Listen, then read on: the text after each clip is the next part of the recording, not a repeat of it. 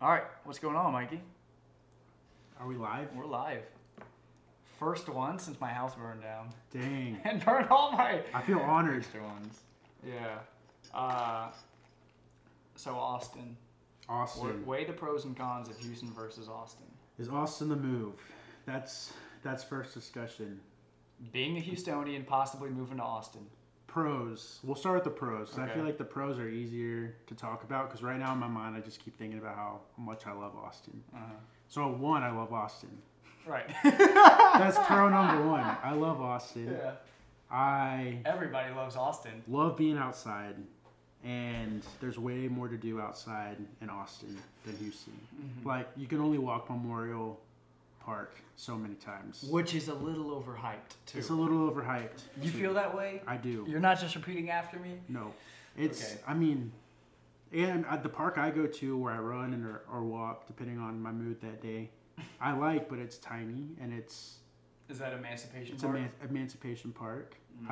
I like it. I like the history behind it. I like that part of Houston, but you're an Edo guy. It's like not like there's nothing to it anymore. Yeah, it's just flat. It's just flat. I think a good thing that Houston has going for it is like the big mature oak trees, like that. Like the oldest tree in Houston is in Glenwood Cemetery off Washington Avenue, and it's beautiful. But, you know, it's like you go see it and it's flat and you're like, okay. Cool. Whenever I describe Houston to people, I always say it's a restaurant and bar city. Yes. Like hospitality. Hospitality. Yeah, we have like some parks and we have like we have nice museums and stuff. Museums, right? concerts, you know, we got big sports teams. But 2020 has made me totally not as much into sports as I used to be. Same here. Like I forgot the fucking Super Bowl was tomorrow. I forgot. Honestly, I didn't even keep up and realize he was even playing in the Super Bowl. Did you even watch a game this year? No, not a single one. I mean, in passing here and there, right? But I had no desire to. And you brought up a good point. Another pro of Austin is when COVID is over and at some point, hopefully, we can get back to a normal type of life. The live music scene in Austin is like... Oh, it's unmatched. It's unmatched. That's my shit. Like, that's my happy place. I feel like in COVID, because of COVID, I kind of lost my brand. Like, I haven't traveled. I haven't gone to shows. Yeah. Well, your brand was shows. Yeah, shows. Like, you were at a concert at least... In 2019, you were at a concert at least one time a week. And I miss no that. doubt. I mean, I've saved a lot of money. Right? Yeah. That's a pro but is that really situation. Living? No. If I'm on my deathbed and I'm like, well, you know, I didn't go to a lot of concerts, but I saved a lot of money. I don't want to be that guy. I'd rather be the guy who was like, you know, I didn't have a lot of money, but I lived a good life. I went to so many concerts. Have so many memories and so many lack of memories from partying too hard before some of the shows. Like I saw you at the Paramore concert. Paramore. That was awesome. Yeah, $30. Is it gonna drain my bank account? Not a lot, but it's gonna hit. Yeah, I mean, it adds up, right? You buy your ticket, you get there, you park, you drink, you eat. Yeah. You know, you go out afterwards. So fun. Just the culture of it all, the show culture. I miss so much. I miss meeting people at concerts, like meeting strangers at concerts, and like you bond just over having a good time because you're at a show that you both want to be at, right? Like you don't have to have anything else in common, but you like this one artist, and now like you're cool, you're friends, right? Instantly, you have something in common and can talk about. Find those concert buddies. Find those concert buddies. Like you probably have some people you keep up with from Bonnaroo, I'm sure. Yeah, on Instagram we talk all the time, message each other still, and it's I don't know, it's just things like that I miss a lot. And Austin's a great place for that once that does start to happen again, right? Like there's no festivals, like music festivals in Houston anymore.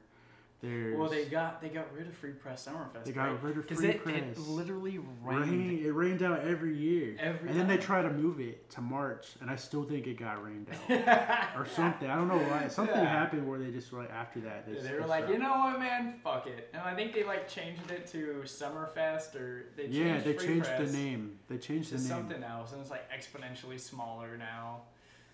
And that's what you get on the Gulf Coast. You get that kind of murky weather. And you never know. Exactly. It's unpredictable. So that's an investor flaw. Though, well, that's something Houston has going for it.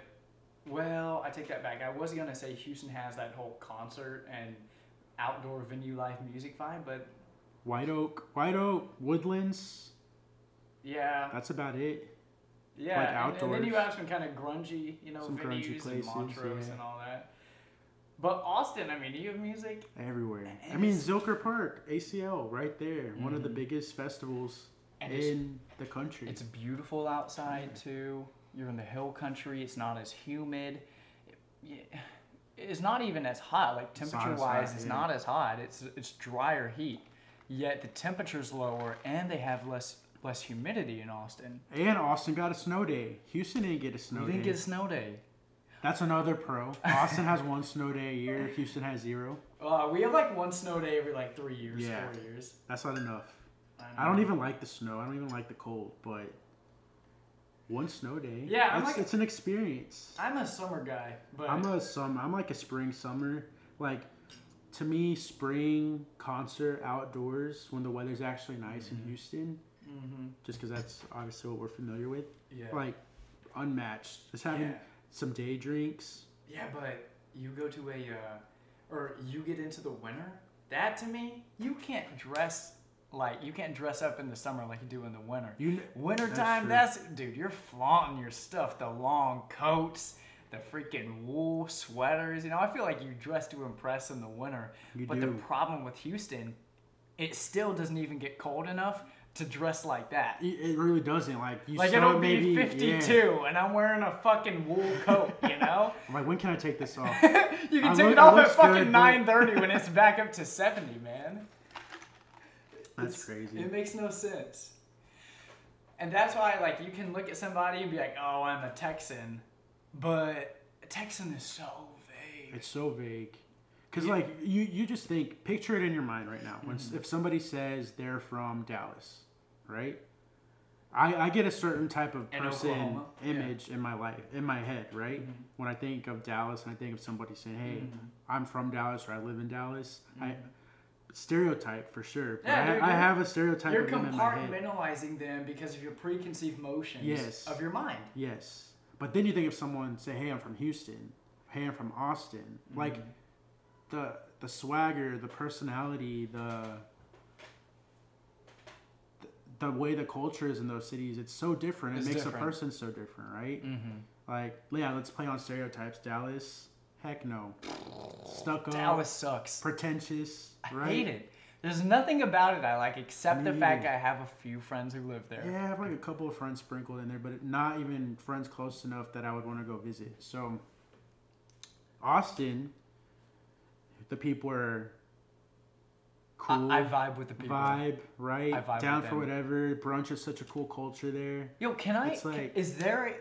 would you agree with this conspiracy that Houston, we have a lot of young people, but they're all hidden or something. You never find them, and then you go to Austin, and you're like, oh my god, only young people live here. I feel like the problem with Houston too is that it's too spread out.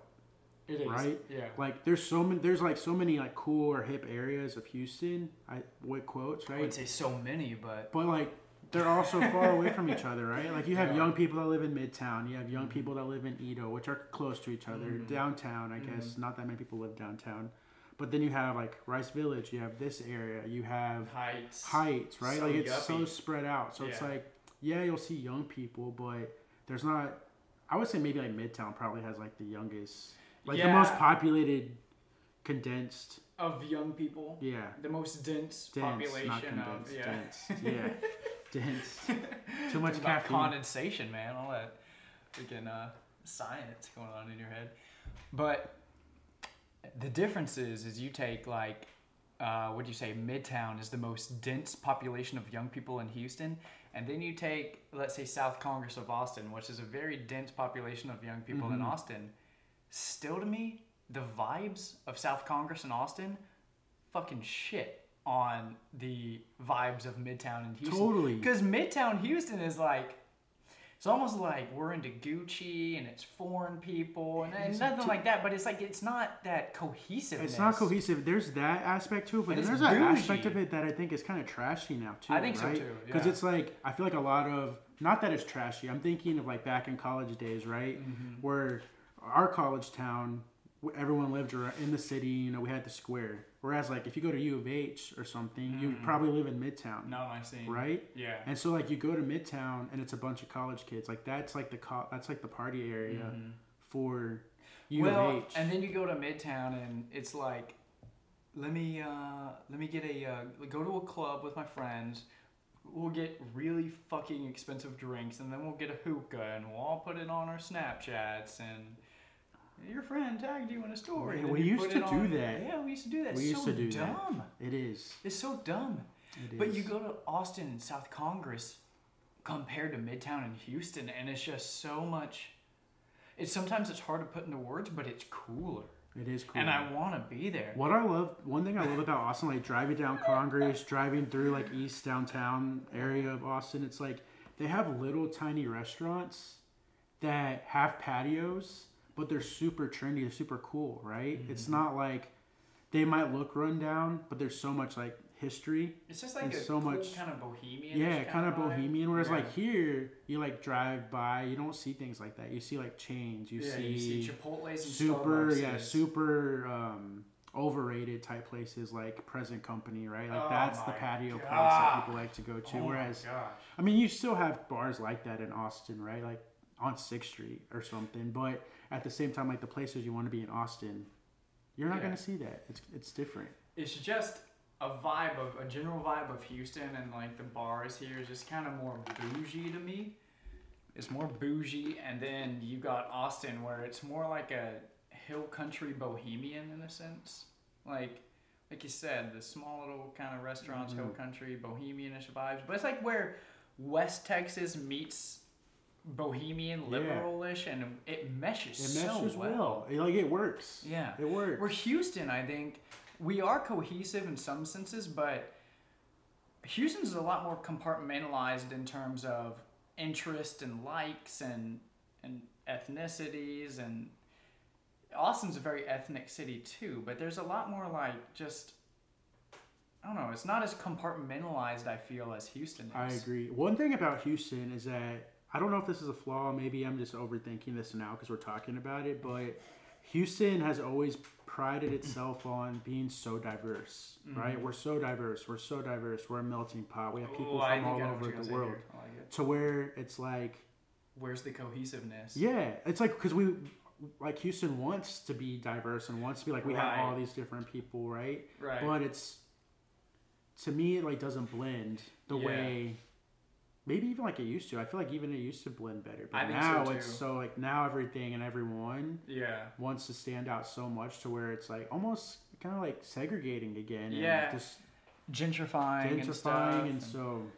Well, that's a really fucking good point. I never thought about it like that. So you take, everyone wants diversity. I think diversity is great because you get all these different perspectives and like, oh, Latinos do this, Black people do this. Like, we have a huge Vietnamese population. We have Vietnamese crawfish, which is fucking delicious. But you can bring in diversity, but how do you then blend that together? Exactly. Whereas like all those groups are still doing their own thing too, right? Yeah. Like Latinos fucking hang out with a lot of other Latinos, let's say, and they got their Latino culture, and you bring it to a city that has a lot of African Americans and a city that has a lot of white people and Vietnamese people, and sometimes you see it blend, but I just feel like maybe my mind's skewed, but recently, the last few years, I just don't see that blend. I agree. It's like coexisting, but not integrating. Yes, right? That's really good. Yeah. That's really good. Yeah. Like it's all there. All the people are accounted for, but we're super diverse, but like now what? Good. Like we have everybody here. Yeah. We're diverse. Yeah, we have great restaurants. But like now what? What's and I think next? what brings all the ethnicities in Houston together is I think it's like a kind of a culture of bouginess, which kind of Houston embraces with the Galleria and all this stuff, and not a lot of nature, more shopping. So I think Houston brings these diverse backgrounds and forms them into bouginess. You made me think of a good point too. What's that? Like, what is our industry in Houston? It's fucking restaurants, bars, and shopping. And oil and gas. Oh, oil right? and gas. Yeah, and oil and yeah, gas. yeah. And you think about, but you think about like the type of people who work in oil and gas, Yeah. right? Versus like, what is Austin known for? IT. IT, technology, and even with that, it's different. Like as soon as you think of IT and you think of oil and gas, there's two different stereotypes that come into your head, right? There are. I mean, you work in oil and gas. Yeah. I work in a company that in Houston, very heavy influenced by oil and gas. Yeah. So I know that there's diversity in that. Yeah. Like if you work in oil and gas, not everybody's the same, but there's a certain type of stigma, and there's a certain type of mindset and attitude.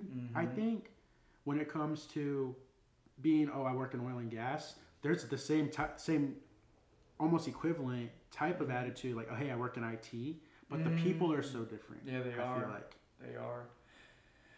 Well, and being in the oil and gas industry, really the valve industry, so it takes me into a lot of industries, but a heavy player in the valve industry is always the oil and gas industry. They're big customers of ours. But you see, like, what opened my eyes when I got my first job in Houston in 2015 in oil and gas was there's a fuck ton of Asians in this industry, like Indian people.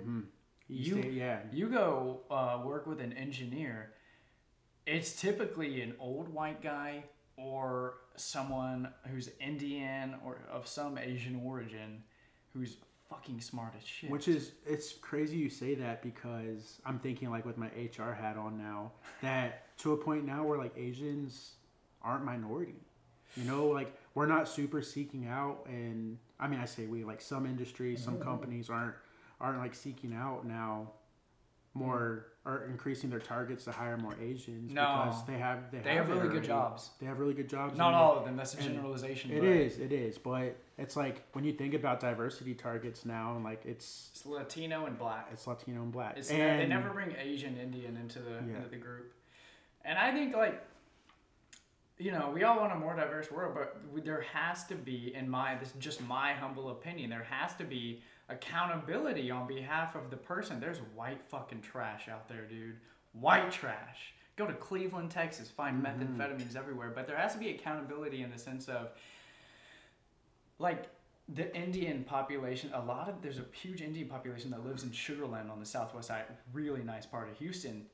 And the way they, like, carry themselves, and they really value education and family and being together and all that. And I think that kind of leads them into these good jobs. It's always been a weird thing to me that when you hear, like, oh, we have to help the minority communities, why is it predominantly Latino and black people, and they never bring up, like, Asians?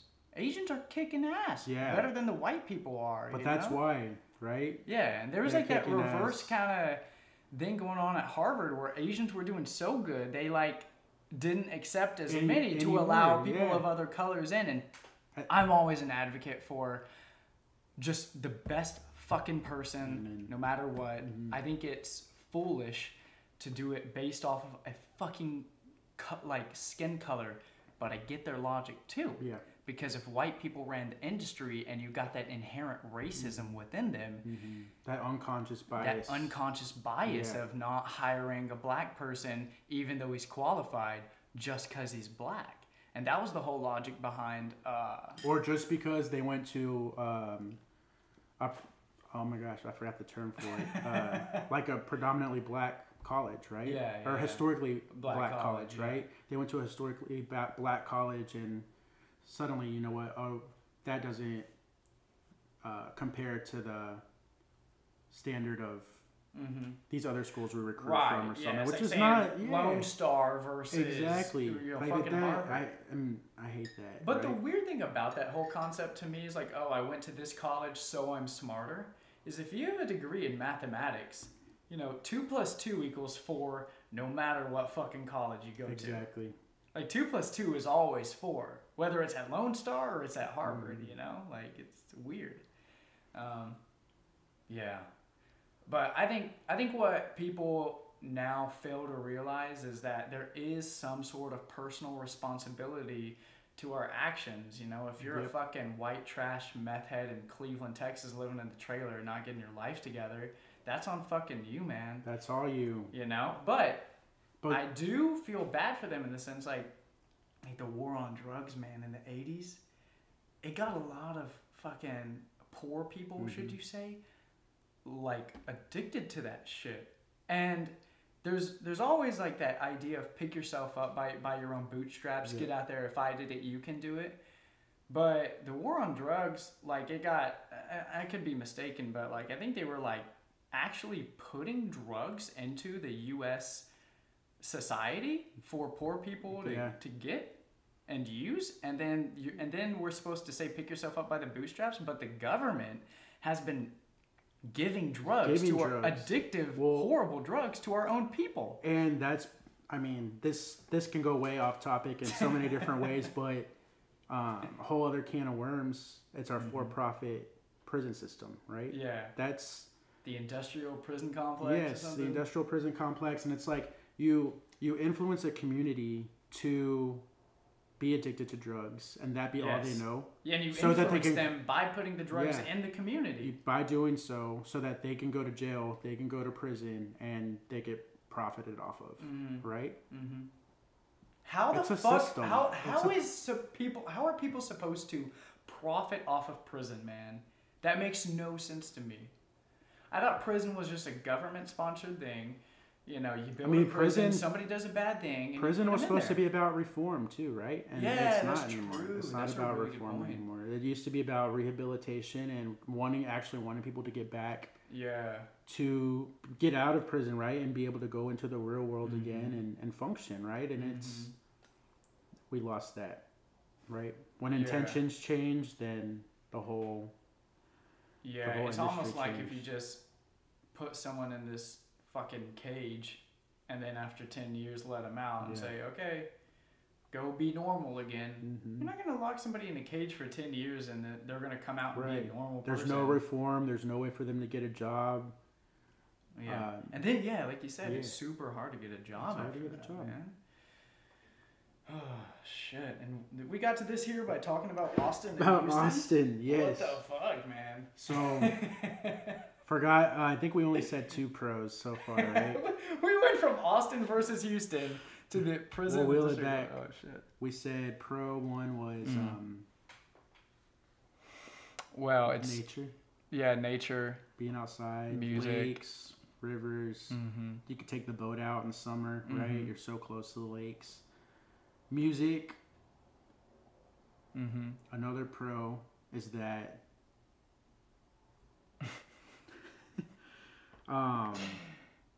that's it, man. They only have 2 pros. Those are the biggest things I miss out of life right now, though. So those pros are... You're missing nature and music? Those pros and are... And you're in such a shitty town to want nature and music right now, because Houston... I lived here forever. I'm like, how... Like, I think that's why I traveled so much. I go to Austin all the time.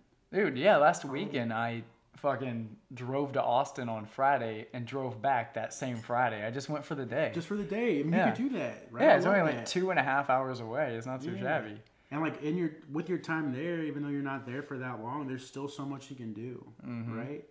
Whereas like you're in Houston, it's gonna take you an hour and a half just to get. Oh my God. 10 minutes on the highway, right? And you got to think that's 2.5 hours from like the west side of Houston. You know, if you're in like Baytown on the east side of Houston to get to Austin, I mean, you got to go through Houston. That's a travel, man. I think another pro about Austin would be to get be surrounded by different industries, right? Like, and I'm so used to, because I would be staying at the same company. I'm so used to like supporting folks who work in the oil and gas industry and consultants that work in the oil and gas industry. I think it would be really cool to now work with people who work at my company but are more focused on the tech side of things, right? Because that's something I don't know a lot about. So I don't know a lot about Oracle. I don't know a lot about Tesla. I'm so used to the Chevrons, the Exxons, the whatever it may be. So when you're working with these oil and gas companies, like, what are you doing? Because you always tell me and I forget. So, I mean, I don't work directly with the clients, right? Because I'm internal.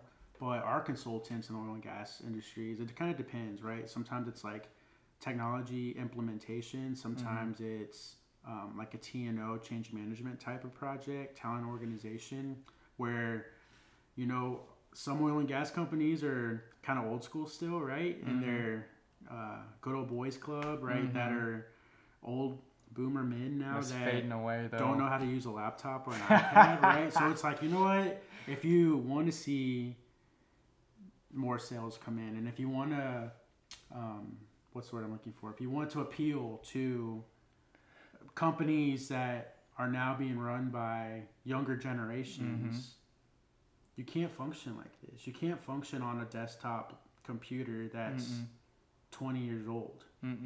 That you can't even get like Microsoft whatever on it, right? Like it probably still has AIM on it, right? Like, you can't do that. And so it's like Farmville.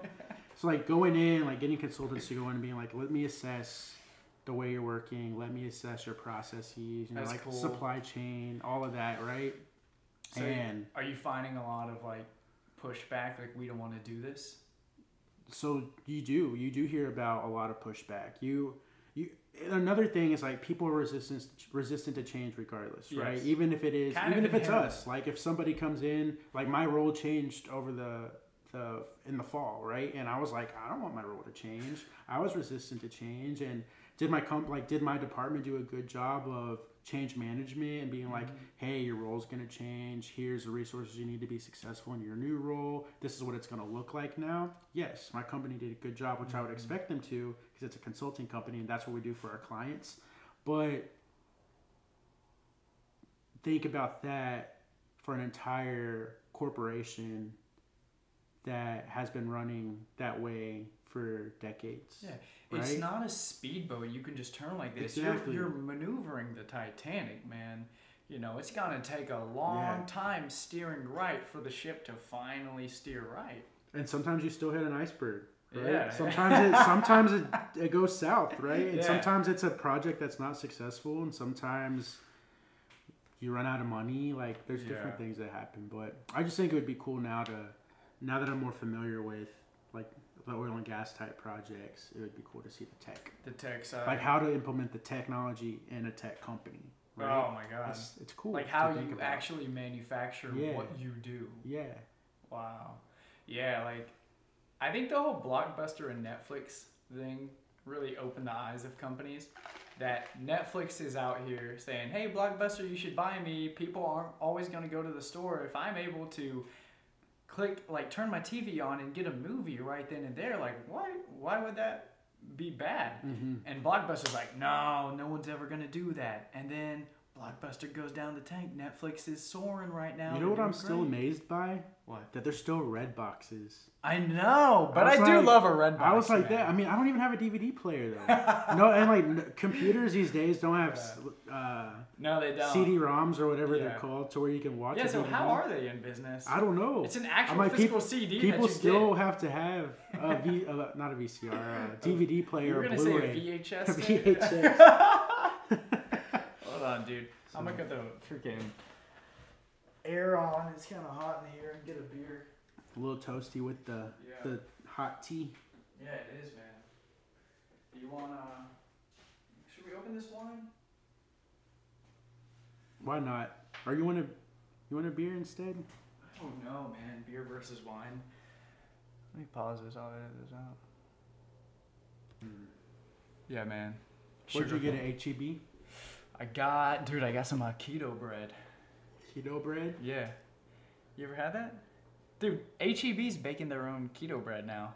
I did not know that. Yeah. I haven't been to HEB what? in a while. Oh, you live above Whole Foods. Because I would go to Whole Foods, and then there's a Kroger on Montrose, but they closed it. The funky Kroger. Yeah, but they closed it. Yeah, they closed 2 weeks ago. That's so sad. It's so sad, man. They had my favorite pickles, and now I don't know which Kroger to go to. What are you saying? Before they closed, I went and bought like 4 jars, and I already ate all of them. Yeah. No way. Yeah. How long ago did you get these pickles? I mean, what the fuck? Like a month ago. You had 4 jars. You eat a jar of pickles a week? They're the best pickles. How many pickles were in the jar? They're like, I mean, it's like this big. It's not like a big, massive jar. So maybe like 10 pickles, like the little ones. Yeah. Oh, the little. Yeah. They're spicy though. Oh, really? 10 out of 10. That's always freaked me out about the people who get like You know, you'd be at like a high school football game, and they have that big ass plastic jar of like a ginormous pickle. That's not my vibe, dude. Nah, like I would see people doing that. I'd be like, I cannot fuck with you. No, my sister likes pickles like that. I'm like, she does. First of all, I like pickles. I'll eat a pickle like that, but spicy pickles, yeah, from Kroger, yeah, game changer. Like you never will have to. Like, you can never go back to a normal pickle after you eat. Really? I've never been a pickle fan. Well, I can't, like, tell people about it because then they're going to be sold out and I'll be pissed. Dude, I grew up... I went to Kroger once just for those pickles before and they didn't have any more. And you were sad? I went to another Kroger. That's how badly I wanted them. I put them in everything. But that's what you need to do then. You need to go to a different Kroger to start getting these pickles. You haven't done it yet? I mean, there's not another conveniently located Kroger. You'd have to come to... You know, by Rice University. The Hood. The Hood, that's nice as hell. I'm just kidding. In between Rice and like the medical center, it's like as nice as it gets. It is nice right there. Dang, I forgot about that. It's nice to go walk around Rice. Yeah, it is. That's a nice little walk. Rice is like a weird part of town, man. It is. I've never really liked it that much. Part of me, you know, being 28. I know I've lived in like the Galleria my whole time post graduation and all that, but you've always. But part of me, I mean, except when you lived at City Center. Yeah, that 1 year in City Center. But part of me like really wants to, and this is gonna sound weird, but part of me wants to like go out to the suburbs and like get a house. But I don't want to do that if I'm not in a relationship, because it'd be a weird thing to like. Yeah. Have a huge house. I'd be like, who's that creepy dude who lives by himself? But I want a backyard with all these kids running around in the cul-de-sac. Yeah. That honestly, I think about that because I was like, should I buy a house in the suburbs? You get such a bigger house in the suburbs for like what it would cost to get like a little shack in the loop, right? Right. And I was like, should I just move to the suburbs? But I was like, no, that's kind of creepy. Weren't you looking to buy a house near downtown? I mean, not that it's never going to be an option, but the more I thought about it, I was like planning routes. Oh, you were talking about getting a condo near downtown. A condo. And I was like planning routes and like, even if I like rented it out, if I didn't want to live here anymore, I'm like, that's just a lot that don't want to deal with. Yeah, I just don't feel like dealing with it. Yeah, and you have to... You can't think of renting as like I'm wasting my money. Yeah. Because what renting can also be is like I'm taking my time, saving my money, taking my time until something comes up to where I know I want this. So what I love about renting, and maybe it's because I mean the place I live in has a lot of perks, but there's so many things that I don't have to do. Right? And like I don't have to worry about like my trash. To me that's worth it, right? Like I don't have a lawn to have to keep up with. I can call the concierge and they can go take my car to get gas, right? Like what? That's like we have a concierge service that does that. It's like Jesus Christ. And it's very and it's not like it's crazy expensive or anything, and it's just now I almost feel spoiled, right? To where it's like if I could live anywhere else. Yeah. Yeah, dude. I mean, if you move from somewhere where you can call a concierge to tell them to take your car and get gas, they'll go to Whole Foods and get groceries for me. They'll come up if I'm not home. They'll take if I had a pet, they'd take my pet out for a walk and stuff. So it's like it's things like that you don't get that I would miss. Maybe that's just me being like very urban and a city dweller now, right? It's like I can't imagine life not like that. Well, you have to. Yeah. You gotta imagine it because you're not gonna have that forever. Maybe I could live there for the rest of my life. Bet you're not. You're gonna have a family one day, and we're gonna live in an apartment, and our concierge is gonna take our kids to daycare. You don't want that. That's such a weird way of living. I know. That's like the 0.1% of the world lives like that, and it's just so. You're not in tune with humanity. Like I was talking to my dad the other day, and I was like, if I ever became like a millionaire, I would not let. And I had kids. I wouldn't let my kids know I'm a millionaire because and I wouldn't live a lavish lifestyle because I don't want them to know that. It changes them, you know? It does. It's like in a bad way. It's one thing to know, or like one thing to not be aware of never having to struggle, right? Because I think, speaking from personal experiences, right? Like growing up, that struggle, I feel like, taught me a lot now. Mm-hmm. And I wonder if I didn't have that struggle, like, how I would be now, Mm-hmm. right? Because, like, I'm good with my money because we didn't always have money, right, growing up. And then, like, that taught me, be like, I don't want to do that. I don't want that kind of life. Mm-hmm. Whereas, like, I wonder if, like, you never have to worry about it. And even if you don't tell your kids you're loaded, right? Mm-hmm. Like, they never, I mean, you can teach them, I guess, the education piece about it still. But I think, for me personally, I mean, I learned how I wanted to live my life by seeing things happen that I was like, I never want that for myself. You know what I mean? Like on the rich side of the spectrum or the poor side? On the poor side. Like parents losing jobs growing up. You never want that. And just like struggling to make ends meet and like not having a savings account, things like that, right? Just because like my parents were young when I was young. I mean, obviously like that, my parents were young when they had my older sister. They were 18, right? And so I had very young parents back then that were like my age now, and just different upbringings. Like and I learned a lot about from their mistakes to where I'm like, I know now in the future. Well, it's that whole yin yang paradox. You know, like you don't know this or you know this because you know that. Like, I know black because I know white. I know I like Mexico because I don't like something else. Maria Sabina. But you don't know happy if you don't know sad. You know happy because you know sad. So it's like... Because that's what makes me wonder. It's like, if you don't know struggle... Yes, who are you? Who are you? Because I think it's a lot easier to go from like... I know struggle, but now I have a better landing on my feet, and I'm not rich, but I'm better off, and it's good to see that. But you know, Justin Bieber will never know. He'll never know what it's like. He's always been rich. He'll always be rich, and I think that kind of is like the ultimate travesty. Like a kid, especially these young fucking kids on Snapchat and TikTok and stuff. Like they're so weird, man. It's so weird. It's like an episode of Black Mirror. I've never seen that. No, it's like to me it freaks me out when like there's such a young kid who gets so crazy famous and viral. Yeah. That it's like at that point, like what else is there? Right. Right. Like you have all the brand deals, you have all the money, you have all the followers, you have all the fame. Everybody knows who you are, and you're 13. Yeah. Like, doesn't that speak to how hollow those notions are to seek out that fame and money? Because once you get it, you get to that point where you're like, is this it? Like this is it, right? But it's like also speaks to the fact that like they got to that point because people have supported them up to that point too, right?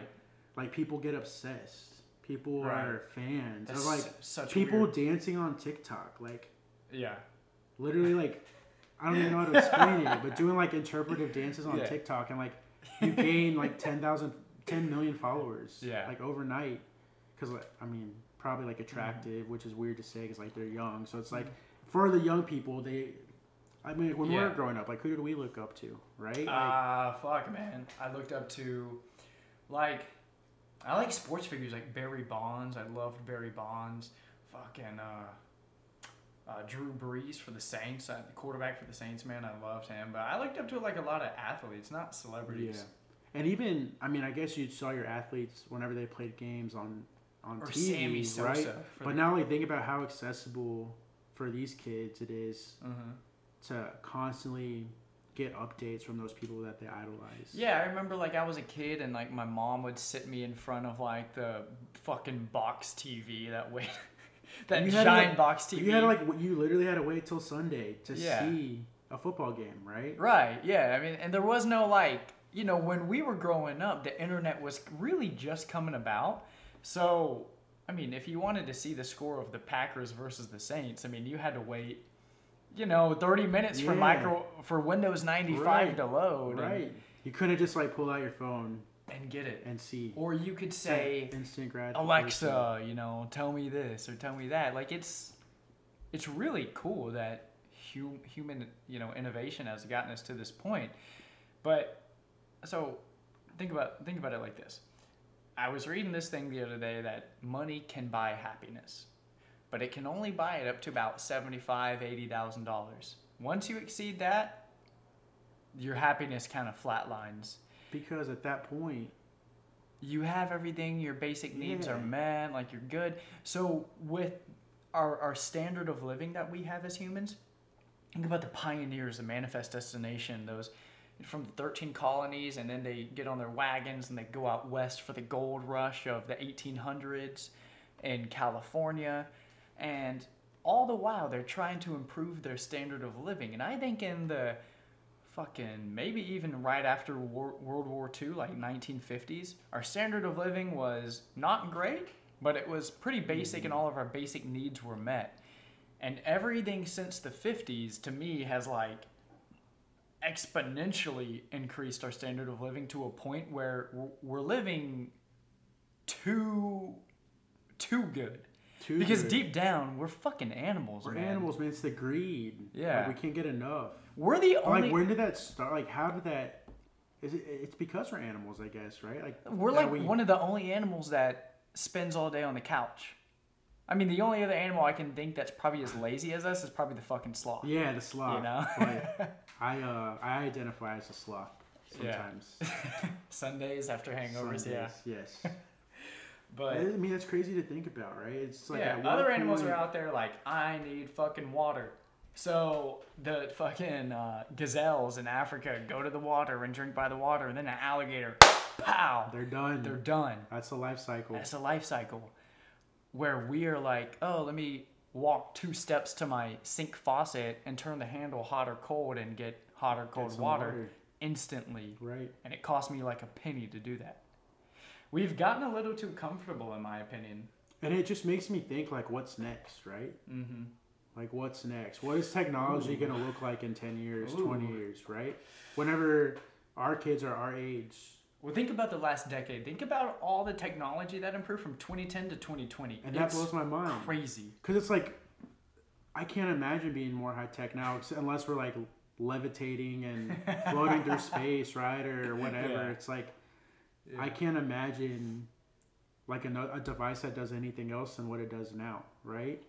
Like, we pay all our bills, we watch YouTube, we call each other, we can FaceTime, see whoever we want at the click of a screen, right? Yeah, but I thought about that when the iPhone first came out. When the iPhone first came out, because I was, like, in junior high, maybe, I think. Yeah, I got my first iPhone in 9th grade. 9th grade? Junior high. Yeah, it was junior high. And I remember thinking, like, this is a touchscreen? And then I remember thinking, okay, so this is a device where I can call people, but I also have my iTunes music on here. Because before then, it was like my cell phone and my iPod. And then Apple was like, let's fucking put them in the same device. And I remember when the iPhone came out, I was like, okay, we've reached the pinnacle. Like, nothing can get better than this. And then that is, 14 years down the line from when the first iPhone came out, like today, it's like, we'd look at that insane. Like, this is ancient. This is, right. What is this trash? Right. I think I still have my original iPhone. It's shattered. The screen is... The original iPhone didn't even have a selfie camera, right, it only had... camera facing you, yeah. Yeah, that's right. And they had that for like the first 3 or 4 types of iPhones, and then... Because, I don't know. I mean, it blows my mind to think about that. Yeah. It freaks me out, honestly. Like, where are we going to be in 2030? Yeah. Because, like, now you think about your iPhone, like, you can mirror it to your TV, you can... Yeah. Like, back in the day, I would lose phones, and I wouldn't freak out. Because I'll be like, I can get another one, like, it just has maybe, like, Facebook and whatever. But now, my phone has everything. Yeah. Everything. I pay my mortgage on my iPhone. Yeah, I pay my rent, I pay all my bills, I work from my phone. Yeah. Like, if I lost this now, it'd be such a bigger deal than if I lost my phone like 10 years ago. For sure. I mean, my parents would have killed me. Yeah. They did kill me like 10 times. I lost my phone all the time. But just like thinking about that, right? It's like, it's we crazy. Do everything. Yeah. Everything. And it makes me, I have a friend who switched to a flip phone because... My hero. Of like how...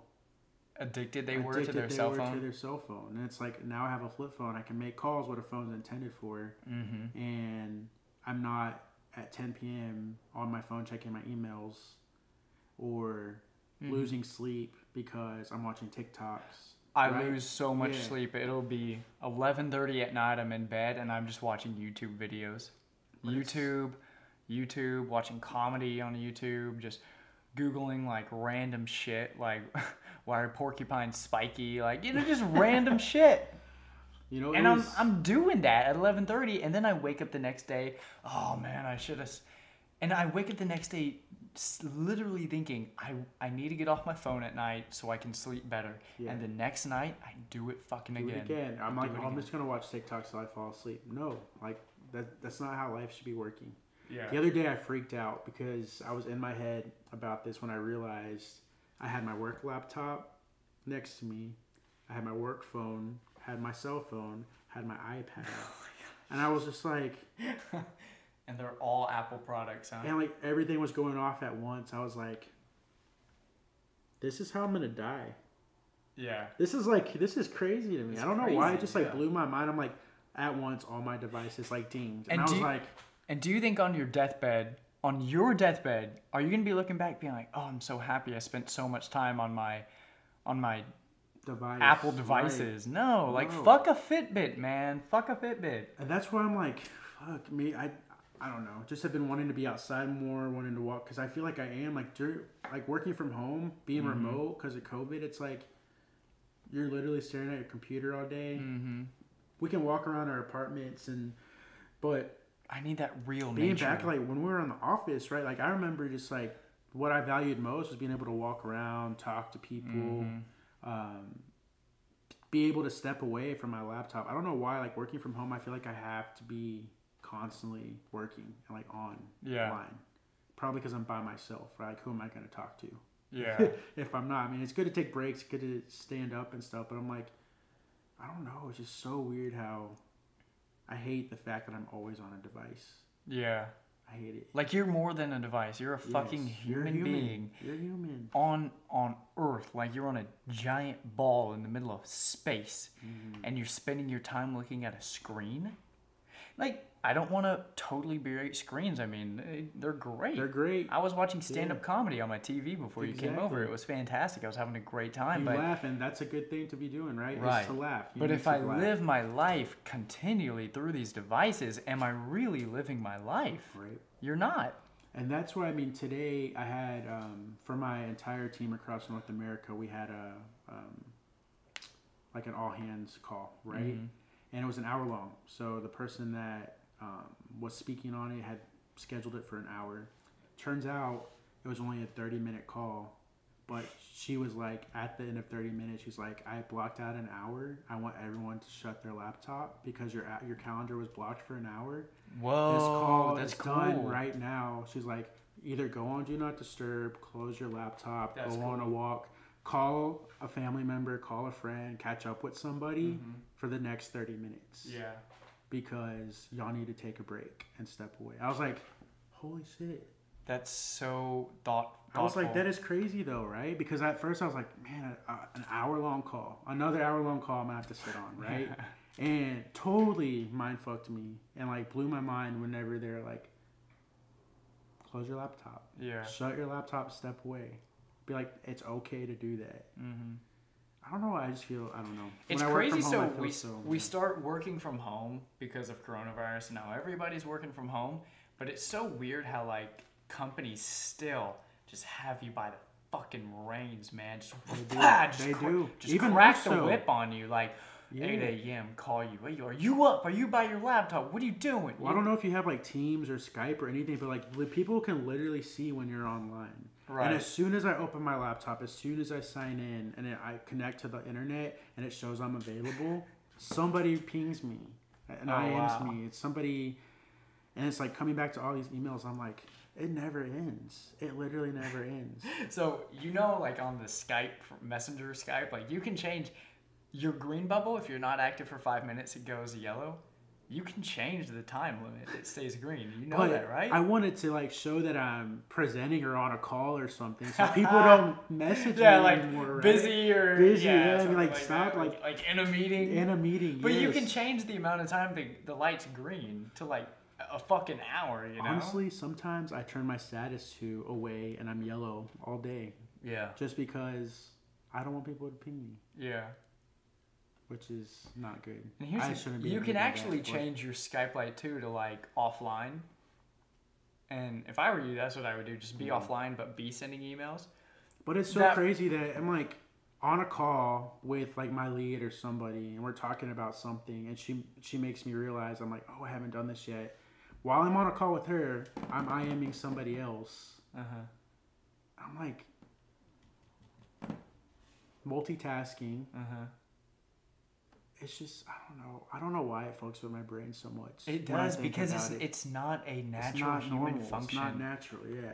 You're working for a made up company to get made up dollars to make people richer.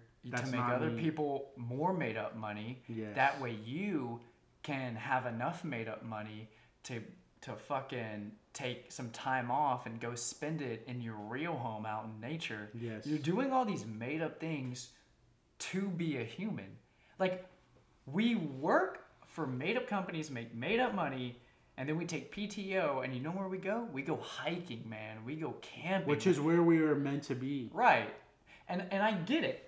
If we just lived out in nature like some, like some indigenous tribes, our standard of living wouldn't be that good. And it's always like, I feel like it's an inherent thing within the human to want to improve our standard of living. Like, oh, it's wintertime in Connecticut and my blanket is all these leaves. Oh, I'm freezing. And there's predators. There's bears outside, you know? It's like, we should improve our standard of living. But like I said, I think we've improved it too much. To a point where now all people are ever concerned about is fucking money and my 401k. And what's the government doing? It's gonna, the government. And and then celebrities and entertainment, we live for these fucking hollow, shallow, made up things. It's so shallow. Yet you always feel good when you're hiking down a trail and you're surrounded by trees. You feel good because that's your home. Because like even when I was hiking, like at the beginning, I was thinking about work, or I was thinking about some like things, and I was like, you know what?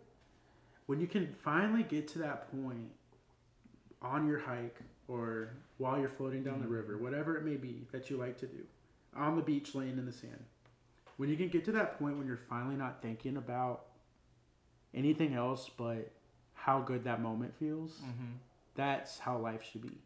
All the time. Just that moment of pure bliss.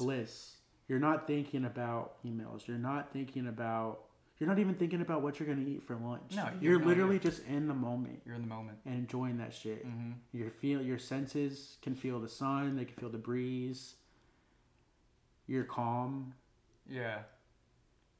Which is something that like I struggle with too. Like anxiety and not being calm, especially with work when I'm all typing the time. Away. Right. And it's like, it's such an unfamiliar feeling. So when you feel it, it feels so good. But it's like, that's how we should be feeling. We should be able to quiet our minds. We should be able to stop.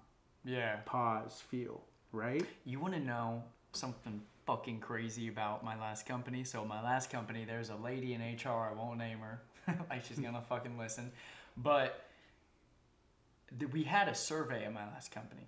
And I had to fill it out, and one of the questions is, you know, you working here every day, Monday to Friday, 8 to 5, what's something you would do to improve the atmosphere of this place? And I wrote down, I would make it feel more homey, make it feel more like a home than an office, because if you think about it, especially with women, because they take a lot longer to get ready in the morning. They're essentially at work from 6:30 in the morning to 6 p.m. at night when they get home. You are in that office for so many hours every day. Like, that's really like your home. That's your home. That's your home away from your home. So I wrote down in my answer, like, make it feel more homey. Put snacks out. Improve the lounge room. Don't like have furniture from the 70s. Put a ping pong table in here. Like, it's a second thought. Like, we're spending so much time here. And we're your minions, making y'all so much money. Yeah. That's such a small gesture. And you that can't put a improve ping pong table in here? Right. Or a pool table and just say, hey, as long as you're caught up with your work, feel free, you know, go play a game of ping pong or something like that. And like work is stressful, right? Yeah. Work, I mean, it's, even if you love your job, you can still be overwhelmed. There's no better way to try to release some of that stress than playing ping pong. And they just say, oh, stay in your office and drink another cup of coffee. Yeah.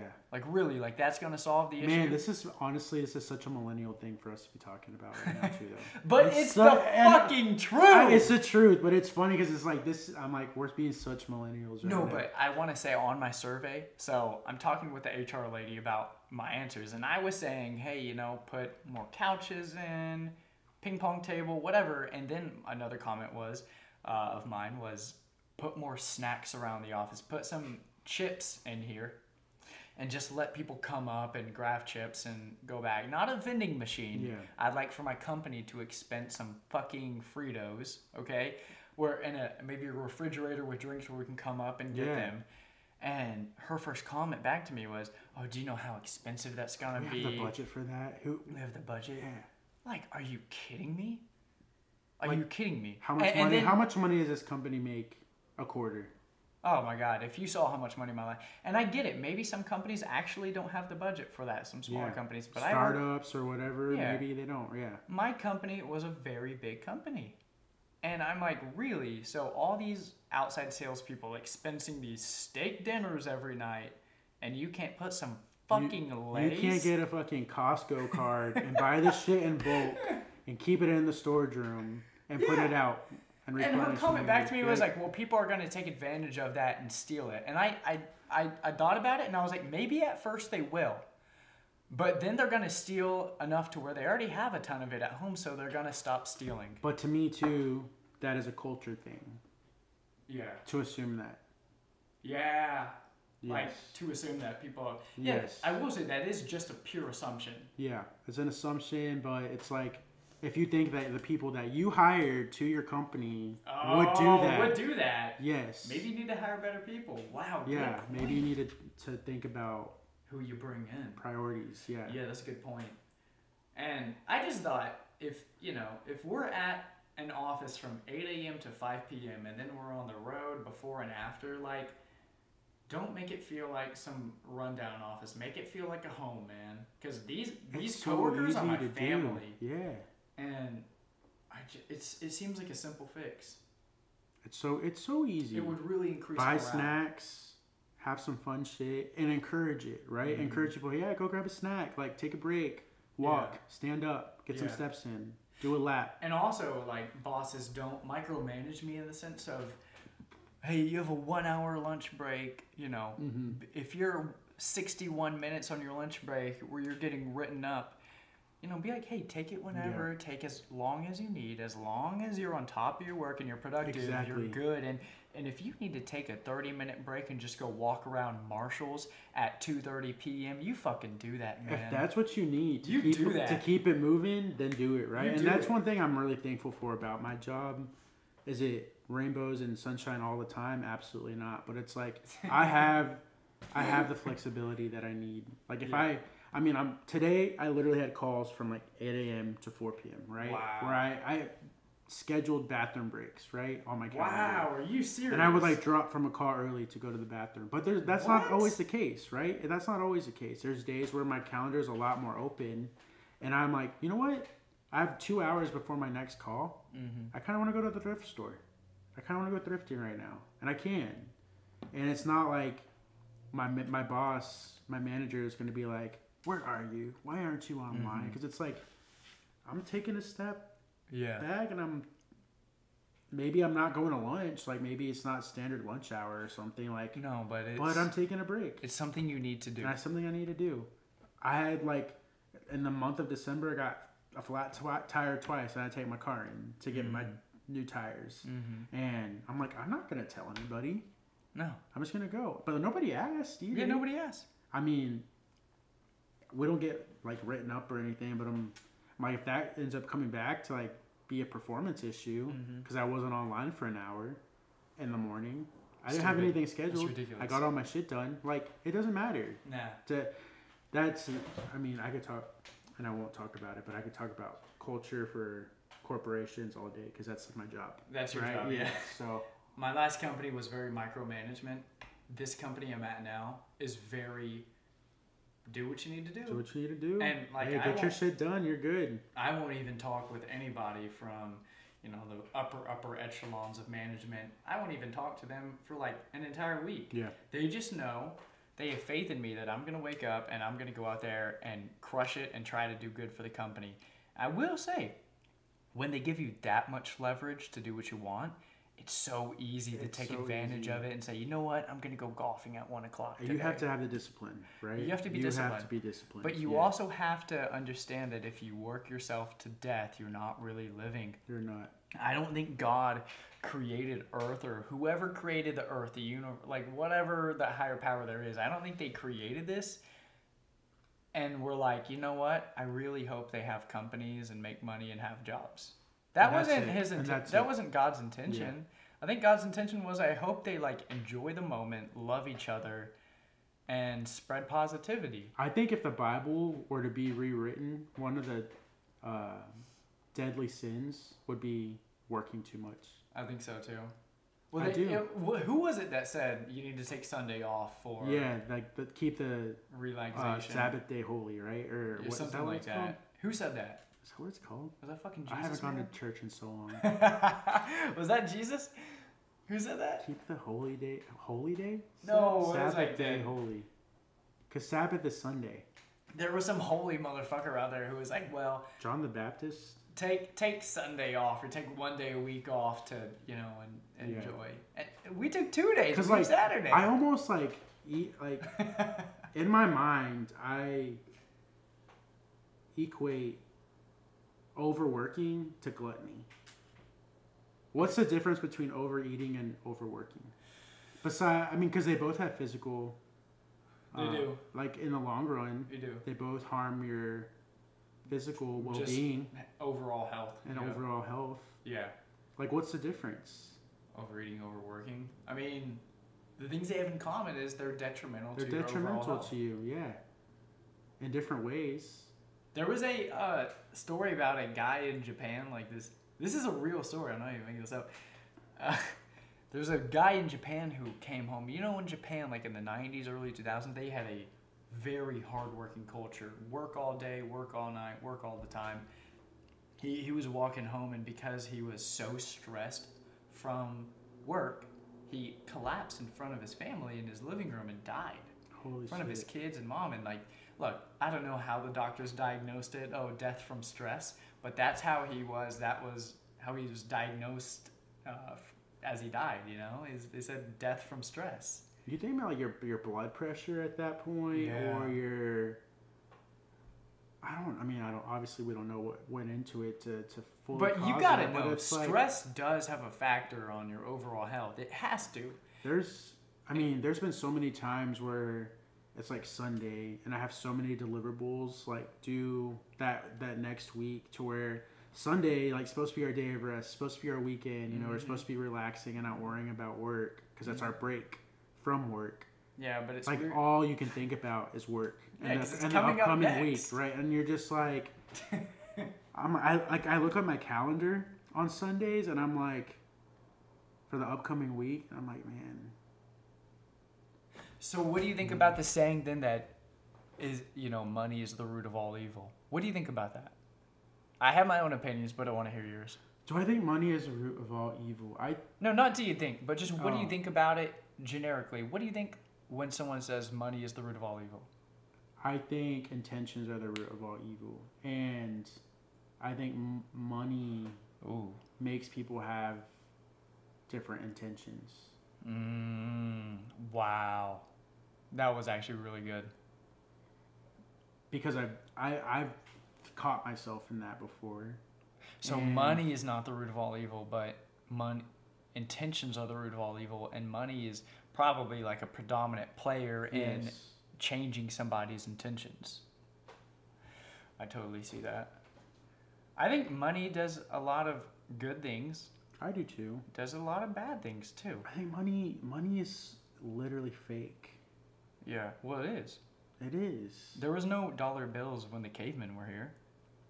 And like, and the way that we decide as a society Like- that this piece of paper Is worth this much. is worth this much, and like this piece of paper is actually obsolete because nowhere takes cash these days anymore. It's like, it's so What fake. the fuck?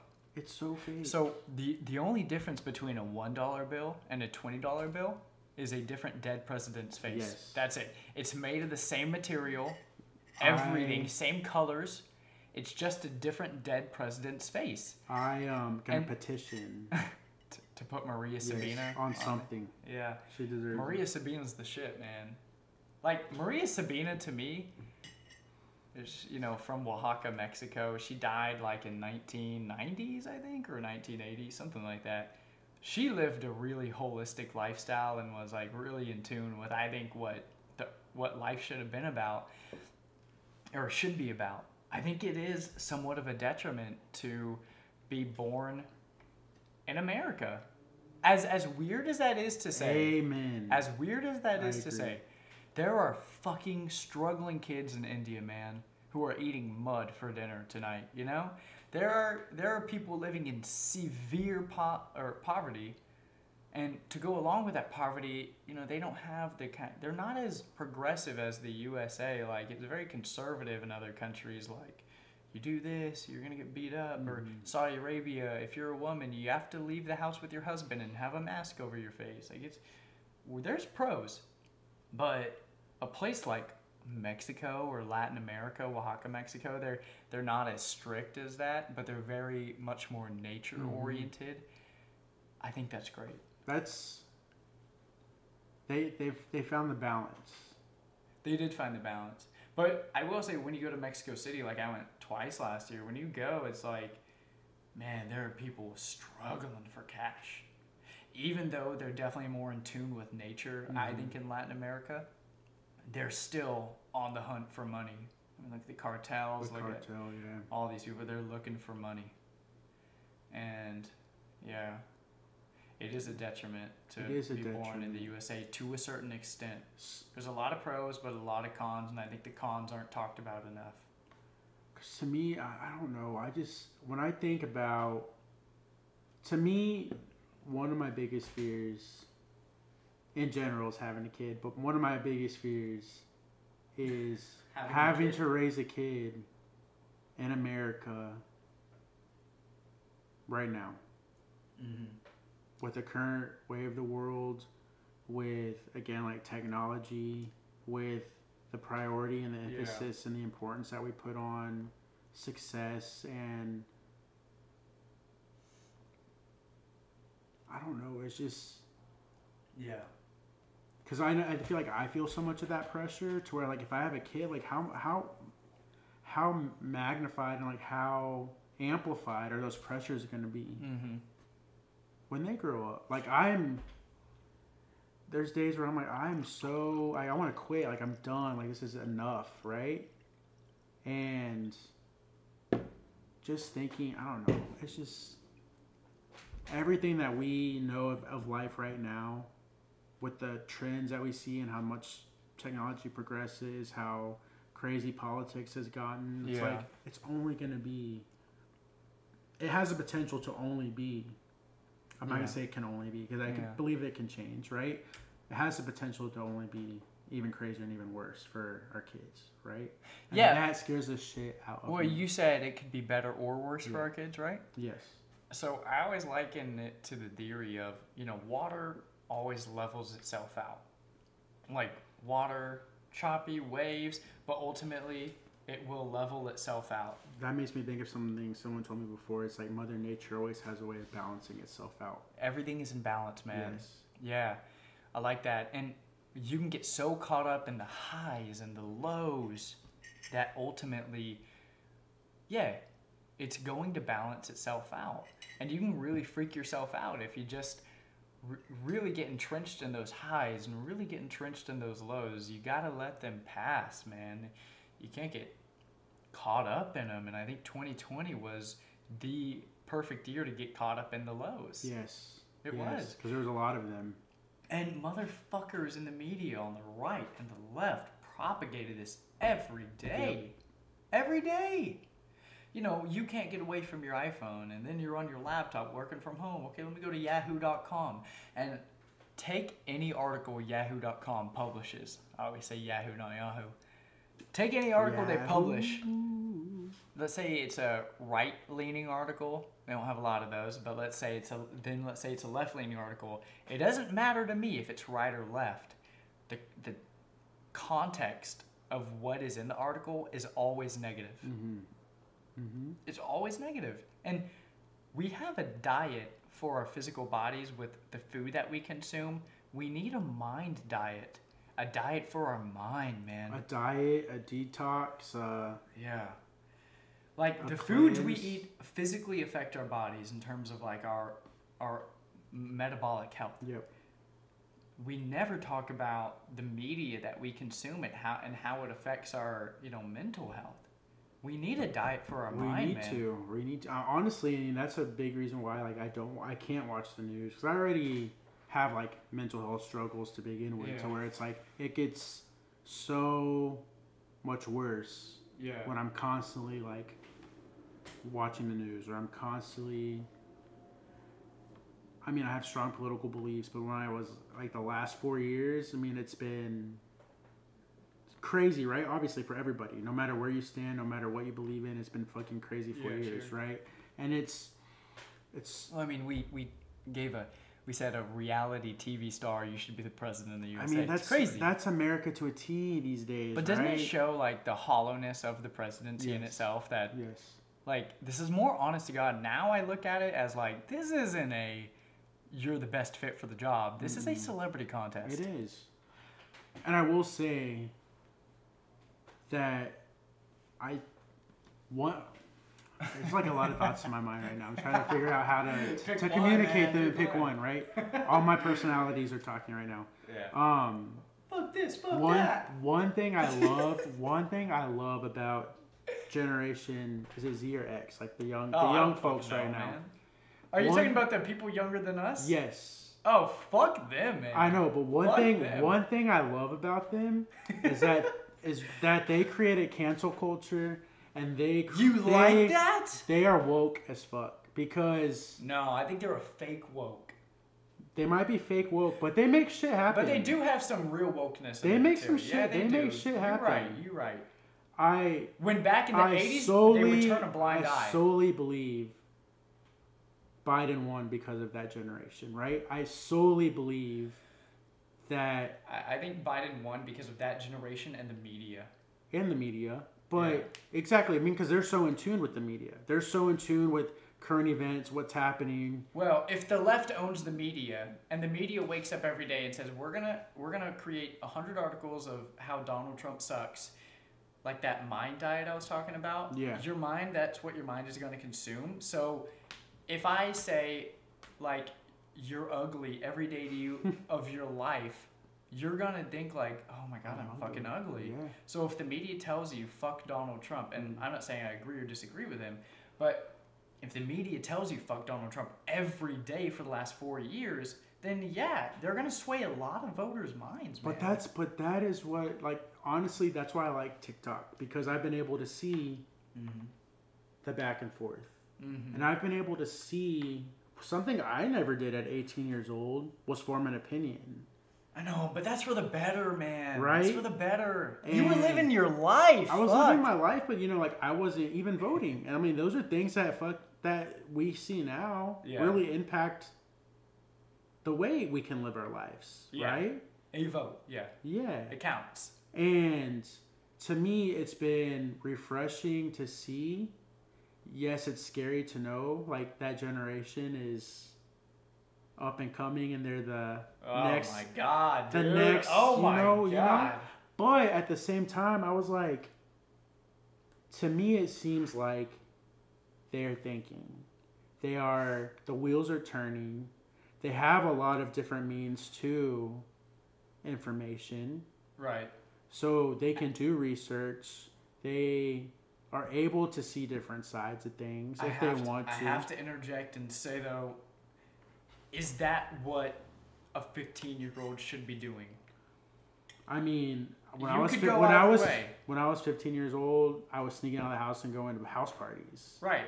Maybe Yeah. they're still doing that. I hope so. I hope they're still having a good time and having fun, and I Yeah. hope they're not constantly on their phones, But like trying to cancel people. And, Right. What I'm and- saying is, I just don't. Whenever I have a kid, I don't want a woke 15-year-old. I want a 15-year-old who is enjoying the moment as a dumbass 15-year-old. That's what I want. I get it that they need to be that. I think in the 80s and 90s, when injustices were done, we more so turned a blind eye and just didn't talk about it. Mhm. Now people are talking about it all the time, and that's so great because, you know, the Constitution was written, or somewhere in the Declaration of Independence, it said that all men are created equal. But even though that was written down, it wasn't really the case. No. Until kind of recently, when we've woken up to these things that, you know, we're not treating each other equally. Yeah, like this shit's happening. This shit's happening. Crazy, right? But at the same time, a part of me is like, I don't want my kid to be Greta Thunberg by any means. I think that's it's almost like I don't want your kid to be autistic either. Oh, is she autistic? Yeah. No shit. Yeah. She has Asperger's. Oh, High functioning autism. Oh, okay. Yeah. Well, then that sucks, in my opinion, that they took a kid with fucking autism and made it their role. You know, like such a thing. You shouldn't take a kid with autism and do that to him to give him that much notoriety and publicity, in my opinion. I don't even know what autism is, but it just seems wrong. Yeah. And you shouldn't take a kid and use them for your own, you know, things. Like conspiracy. Did they take Justin Bieber at 9 years old and say, man, could I make a lot of money off this kid, or we're going to make you a star? Like, I like when things happen more organically. Let it happen. Just let it happen rather than force the issue with and using a kid as fucking propaganda, man. Greta Thunberg is going to look back in her 70s and be like, wow, dude, I was just a pawn for these politicians back then. And I don't think she's completely a pawn. Because I don't think, I mean, But I think she's going to look back and say, I wish I would have spent a little more time like just being a kid. I don't think so. You don't think so? Because I think she has Asperger's. They think, but they think differently, right? Oh, do they? Yeah, they get passionate about something and that's their purpose. Oh, right? Okay. And so that's her mindset, I think. So was she involved with climate change on her own organically, or did someone kind of force that upon her? I mean, from what I've studied and because I used to work with the autism kids and clients, and shout out Olivia. What I've learned working in that space and what I've learned studying that space is that autism, people on the spectrum, they tend to get obsessed with something, different things. With something. So it's different for everyone. They used to call it like a STEM. I don't know if they still call that, if that's like a technical term or not. They just like catch on to something. They catch on to something and they become obsessed.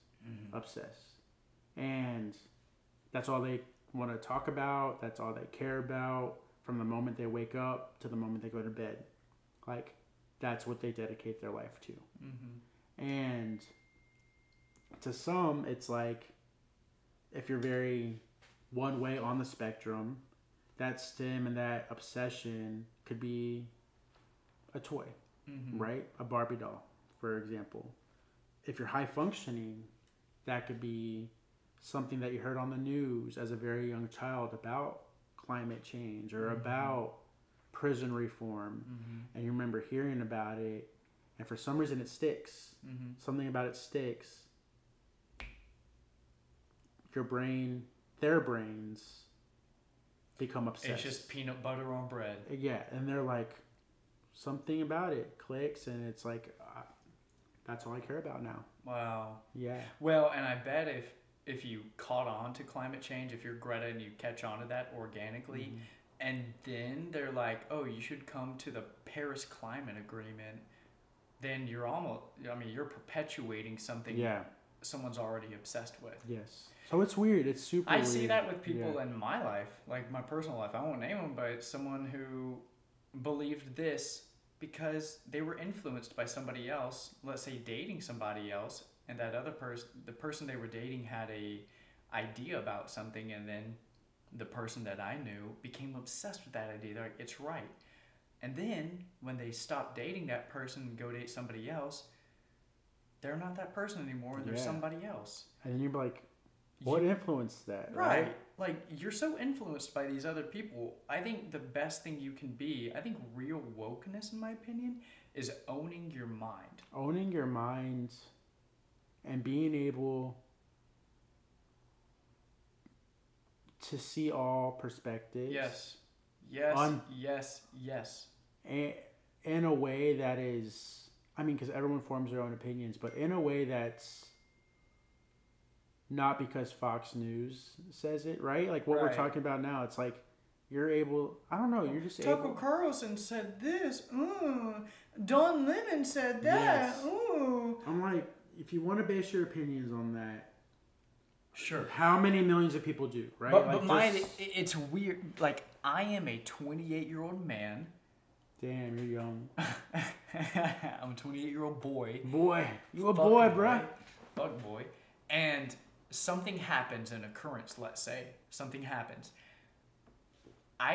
So all I need told to me is like, hey, this happened here, and you should know about it. And I can form my own fucking opinions. I don't need Tucker Carlson or Don Lemon telling me how I should feel about this. Right. Because then you're trying to own a piece of my mind. You're coming in from the Exactly. outside You're saying, trying to influence. you should feel horrible or you should feel great this happened. Well, I should feel how I feel. Because my feelings are valid and they mean something. And your feelings are valid too. Right. But don't fucking, don't throat fuck me with your opinions, dude. Don't force it down my throat. Exactly. And that's what... That's government now. I know. Because really the news to me has always been, hey, today there was a cat stuck in a tree and the fire department came and they got the cat out. Hey. Like, that's news. That's an occurrence that happened and there was no subjective opinion put into it. But you go on Fox and CNN and MSNBC and One America Network and you're like, oh, this isn't the news. This is a government talk show. Yeah. That's what that is. Right. The news is the fucking news. Hey, it's sunny outside today. Mm-hmm. That's the news. It's sunny. Right. This is hey, what the news is now is it's a government talk show. Government talk show, somebody's perspective. Yeah. That they're communicating. Right. As facts. Yeah. And I like what Rogan always says about it is you're literally giving these people 30 seconds to go, okay, well, what do you think about this? 30 seconds. We gotta let you go. There's a commercial for Trident gum coming up.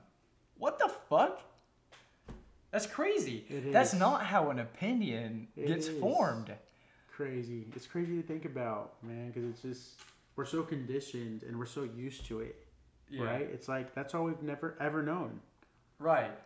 And that's another weird thing I think about life sometimes at its core is things feel normal to us because it's all we've ever known. Because we know no other way. Different. Yeah. Like monogamy, one man, one or a hut or not just a man and a woman, not that because it could be a man or man or a woman and woman. That's what monogamy says. It's but it says one person. Mm-hmm. That's your partner for life. Because when polygamy says, oh, it can be a lot of people who love each other. Yeah. And it's because so much of, I feel like in America, so much of our foundation is based on religion too. Which I'm not saying that's a good or a bad thing. Well, the world, man, the world. Good, I mean, name a country whose, foundation isn't based on religion. I'm sure there's some. I don't know a lot about other countries, so I don't want to misspeak. India is totally indoctrinated with Hinduism. Fucking Latin America, every country, all Catholic Christian, and then you got somewhere in Middle East, Muslims, and so there's a lot of countries out there. It's all indoctrinated with religion. But my thing is with monogamy and polygamy. Monogamy seems normal to us because it's what we were born into. Mm-hmm. It's all we know. And governments and businesses and jobs, they're normal to us because it's all we've ever known. But the cavemen didn't know what a company was. They had pet saber-toothed tigers. They did. Which was a fucking dope-ass tiger. Hell yeah. That's my favorite animal. Yeah. Saber-toothed tiger? Dude, that was a savage animal. Hell man. yeah. Yeah. I wish they still existed. Sabertooth. That was my pod at Hamilton Junior High. I was. Oh shit! I think I was too. Were you Sabertooth? Yeah. Nice. That's probably why I like them so much. Yeah. Just brings back great memories of the worst years of my life. Worst years? Junior high sucked. What? High school was so much better. It was weird. High school was so much better than junior high. Like, I didn't have a bad junior high experience. It's such an awkward stage. My sister. But, you're right. All right, we're live again. What's going on? What should we talk about? What's gonna be your podcast intro? Ooh, I'm not gonna have an intro, man. No, you have to. Well, maybe I'll do like a little like quick biography of the person, being like, today. No, you have to be like, yo, Cammy Cam, we back on the track, or something What? like that. What? So like a staple. That's what man. people like recognize. Well, I do want to put it like actually this time put it on a platform, because last time before my house burned down I had 11 episodes. Damn. And I actually had some people, because I'd put it on my Instagram like episode 4 with my friend Brayden. And by the way, this is fucking dumb. It's nothing like I'm trying to promote and I won't promote it. But I won't promote it like it's an actual business. Maybe it's to some friends. But I actually had some friends DM me before the house fire, and they were like, oh, like Katrina? I remember DMing you too and being like, hey, I want to jump I listen on to it. it? Or I listen to it and I want to be a guest too. There were some people who DM me like, where can I listen to it? And I thought, that is kind of cool. Like, yeah, that is to cool. have my voice out there to where fucking ex-friends or random people can listen. Because I'll go on Spotify and listen to random people's stuff. Like, anytime anyone posts about a podcast or some shit, or like if it's somebody that I respect their opinion, I'm like, damn, I'm gonna go check out this podcast, because if like this person that I like and like I would take advice from because they're my friend or they're cool or whatever, like I would think that would be worth checking their podcast. And there is something to be said of like, oh, we had a class together, we did math in 10th grade. Well, bitch, I'm fucking 28 Seriously, now. And who is this person? This is on growth, right? Yeah, and you know, you met me through these like, you know, A, I'm 17 years old, and B, you only met me for, damn, you know, in that class, so and we talked, you know, for a little bit. But this is like, oh, you really get to know this person and their perspective, because we're talking for 2 hours on a mic, right? You know, so you really get to know them. And it's unfiltered. It's raw. It's whatever's top of mind about the topic at hand, right? Dude. It's like You're not planning for it. You don't have notes written. It's just like whatever you think. Say. Yeah. Did you see that article the other day that there was like 2 gay penguins who stole the egg of a straight penguins couple? It was so funny. Literally, like, it was like some place where penguins are. I'm sure, like Antarctica, but it was a gay couple penguins stole the fucking physical egg of a straight couple. Yeah, like ran away or something like that. And now they have a little baby. They have a little baby. That's crazy. And they're normalizing Savage, dude. Savages. Savage, man. Damn. You know who's a fucking savage? Ellen. You ever watch Ellen? No. I never watched much of Ellen. I've never watched her, and I have no way to authenticate the people who talk shit about her. But something deep down in me is like, yes, I want this to be true. Honestly, fuck Ellen. Honestly, same. Yeah. I don't know. I mean, like anyone that's tied to like the Epstein shit. Is she tied to Epstein? Yeah, it like freaks me out. Whoa, so it's like how? Red flags. I don't even remember. There's a lot of people tied to Epstein though. There are. Bill so Gates. That's why I'm like, I mean, obviously we don't know. We'll never fucking know the full story, right? But it's like, it's weird. It's weird to think about. Well, many influential people. Think about this, and I'm sorry, Joe, but Ghislaine, you know, his baby's name is Joe too. But Ghislaine Maxwell, Jeffrey Epstein's right-hand lady, is arrested over a year ago and like has yet to testify. And like, when's the last time we heard a peep about it? Never. And that was so high profile then. No, and this is Jeffrey Epstein. If there's anyone who knows the most about Jeffrey Epstein, it is Ghislaine Maxwell. That's why we haven't heard a peep. And she's well protected. Yeah, I know. And then you're She's talking. either well protected because she can fuck over Donald Trump. She can fuck over Hillary everybody. Clinton. Or no, Bill Clinton. I mean, she can fuck over all these people. Or it's like the Illuminati shit. You know? I don't believe in that shit. I mean, but there's an elite. Like, there's an elite of some sort. And I think that's it. And I think that is what they're like, can be exposed through this. Yeah. So many secrets. So many. Ooh, I would love it. That would have made 2020 better. Leak that shit. We gotta know. We gotta what know. happened. It's just crazy to me that you can arrest Ghislaine Maxwell and like. I say this is information you need. Yeah. You need ASAP. You need this information. But I believe that information is known to people now. Oh, it is. But it's like they're like there's no way we can like let this out. This isn't like it's probably so insane. Yeah. That they're like, this is gonna cause a war. Yeah. Or something like.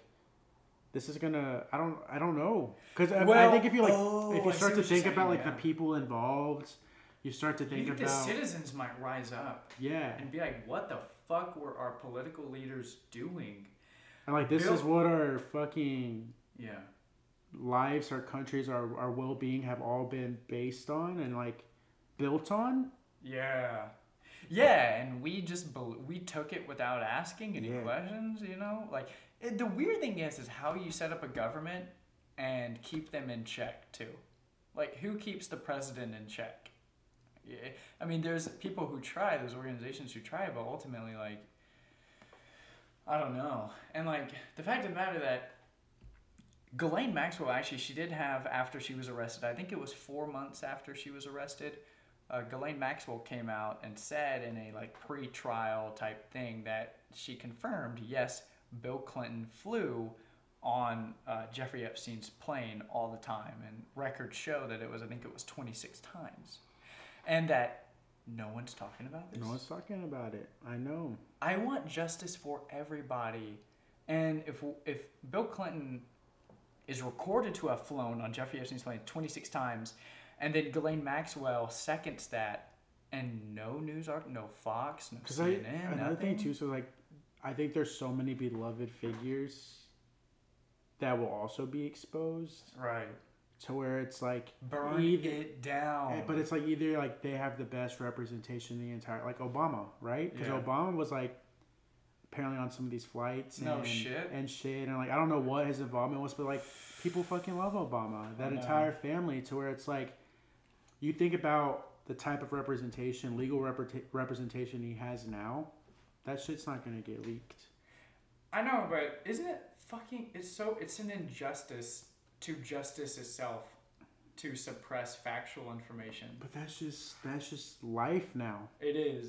And you can drive yourself crazy trying to get them to leak it, and they won't. You just got to go on with life. They won't. Knowing that Bill Clinton probably fucked a 15-year-old on an island. Several times. Yeah, several 26 times. And even like the maids in that Epstein Filthy Rich documentary on Netflix, the maids came out and said like, yeah, I saw Bill Clinton on the island. And then Virginia Guthrie, who's like, he fucked, or that wasn't Bill Clinton, but that was Prince Andrew. Prince Andrew fucked me as a minor. And then he goes on 60 Minutes and they ask him, did you fuck Virginia Guthrie as a minor? And he's like, well, you know, he gives the whole runaround. Yeah. How do you hold these people accountable when they're in such powerful positions? Because the thing is, if they were to be like, this is everything that happened, it would still be up to us to believe too. Like it could not actually be everything that happened. God, isn't that so hard for a prosecutor to come out and say like, we all know that O.J. Simpson killed that lady. Yes. But as a prosecutor, you have to provide enough information to provide no doubt whatsoever in the jurors' minds that this happened, and you have to. And that's the other thing. Like, I think do that. These things are coming to light, but not everything's ever going to surface. Yeah, like, I'm with you. Yeah, so it's. I don't know.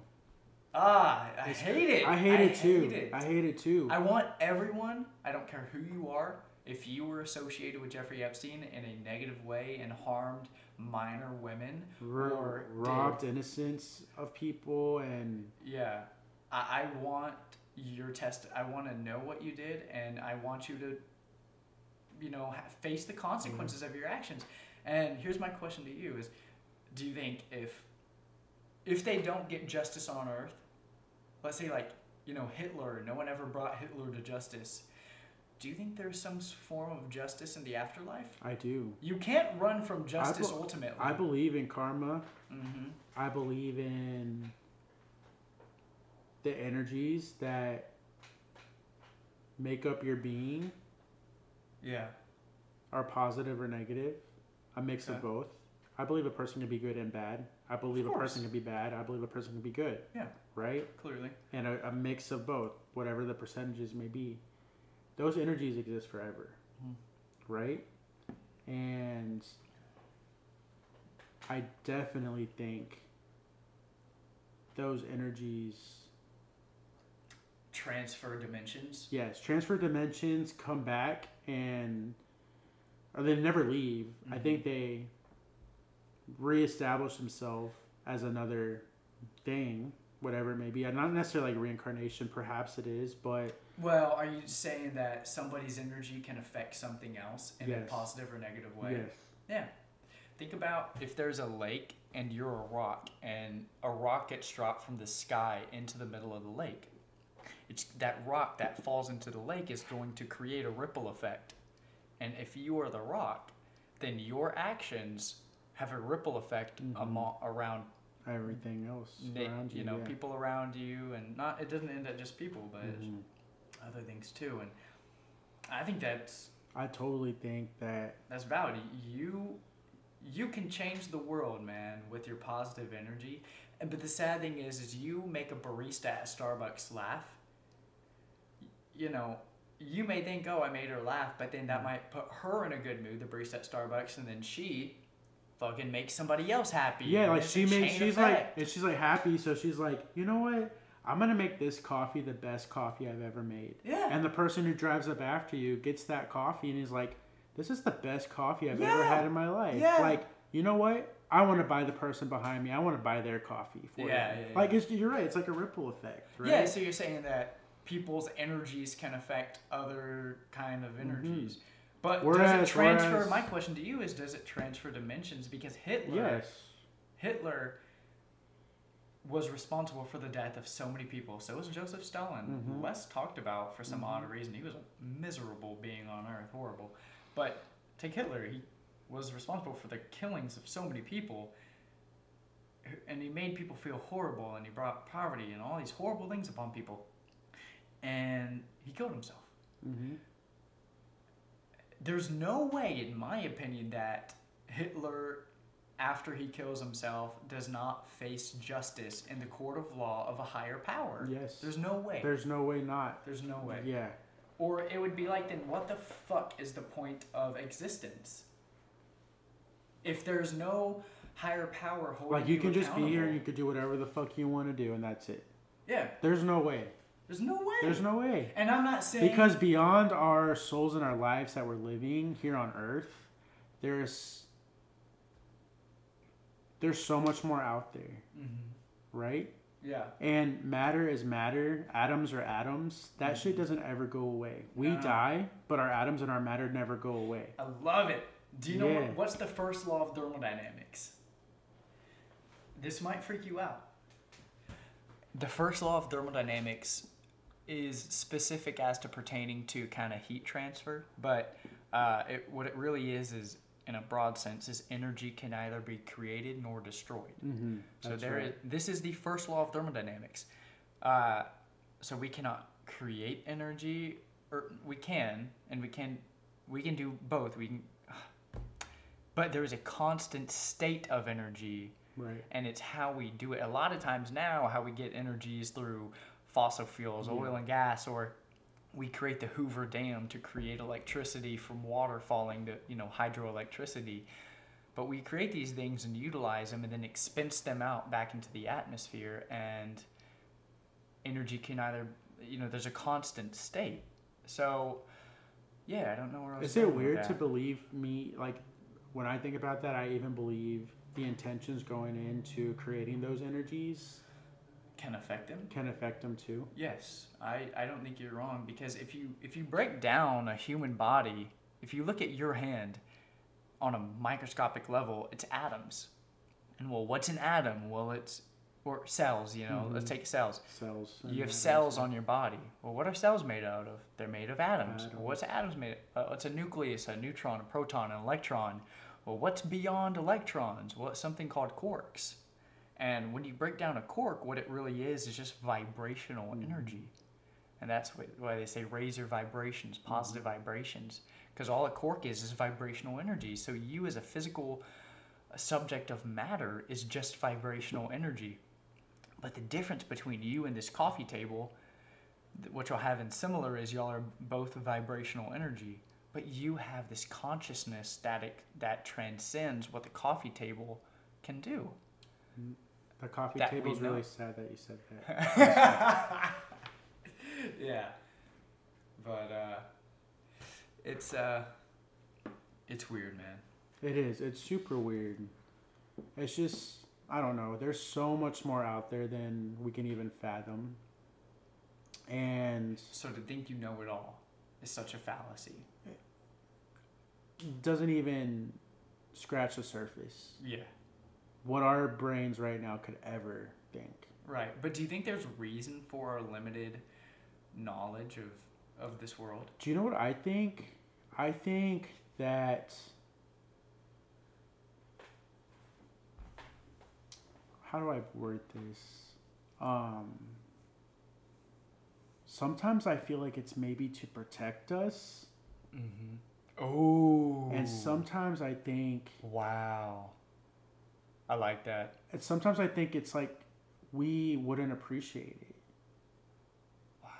Right? Or we're not ready to appreciate it. Like, we'll just write it off. Like, oh, whatever. Another conspiracy. Right? Like, wow. I think it's those energies even maybe protecting themselves from us. Wow. Yeah. Holy shit. What was the first thing you said again? I can't. My brain sucks. But the first thing you said, I liked both of the things you said, but that first reason, I was like, what the hell? That was good. I forgot It protects us from, not knowing what we're not ready to know yet, or something like that. Yeah. There's a reason, there's senses, and humans have 5 of them. Balance again, too, right? Balance, it's everything's like, in balance. If we knew everything, or if we had the ability to know everything, where's the balance? If we have the ability to know everything, at that moment, are we God? Are we God? Are we God? Yeah. Did we create the earth? No, but I know who did. Homeboy God did. Homeboy God? No. But here's a question I have for God. Here's a question. When I die, that's why I float up, go meet God, like, what's up, man? Hit some Whataburger out, up in heaven if they have that. Fingers crossed. So. Or Chick-fil-A, something like that. Good. That'd be nice. Something that's like a Chipotle would be nice, doesn't too. give me the Hershey squirts. Like no Taco Bells? Yeah, no Taco Bells. Okay, I got you there. I mean, if that's your jam. Yeah. Well, what about a Taco Bell that like doesn't have you gain weight, or a Taco Bell that doesn't make you feel like shit afterwards? Like you literally aren't on the toilet for an hour. Yeah. Yeah. Whatever. But as long as that's not a thing. My question would be, if like Genesis in the Bible states that God loved the world so much that he created, God loves you so much that he created the world. My question's like, okay, well, why the fuck were there dinosaurs? Why was there a Tyrannosaurus Rex for millions of years before I was here? And my mom and I joke, and she'll be like, oh, it's because we needed oil, duh. Like, right? Good point. He was perfecting his craft. He was like, let me, this is my first pass, right? Right? Like, yeah. Are these the beings I want to create? Yeah. Like, but they were savages. Like, there was no, like, when you're a dinosaur on Earth, and we have scientific evidence that dinosaurs existed, there was no, like, let's all love each other. It was like, I'm hungry and I'm going to go eat another dinosaur. And that's what they did every day. And they were savages.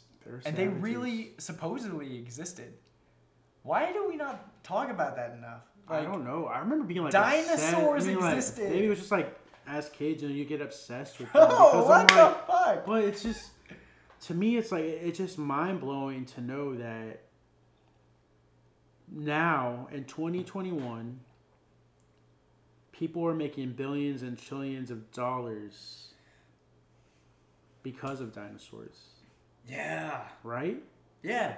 We're extracting the minerals dinosaurs left and using them as energy to heat our homes.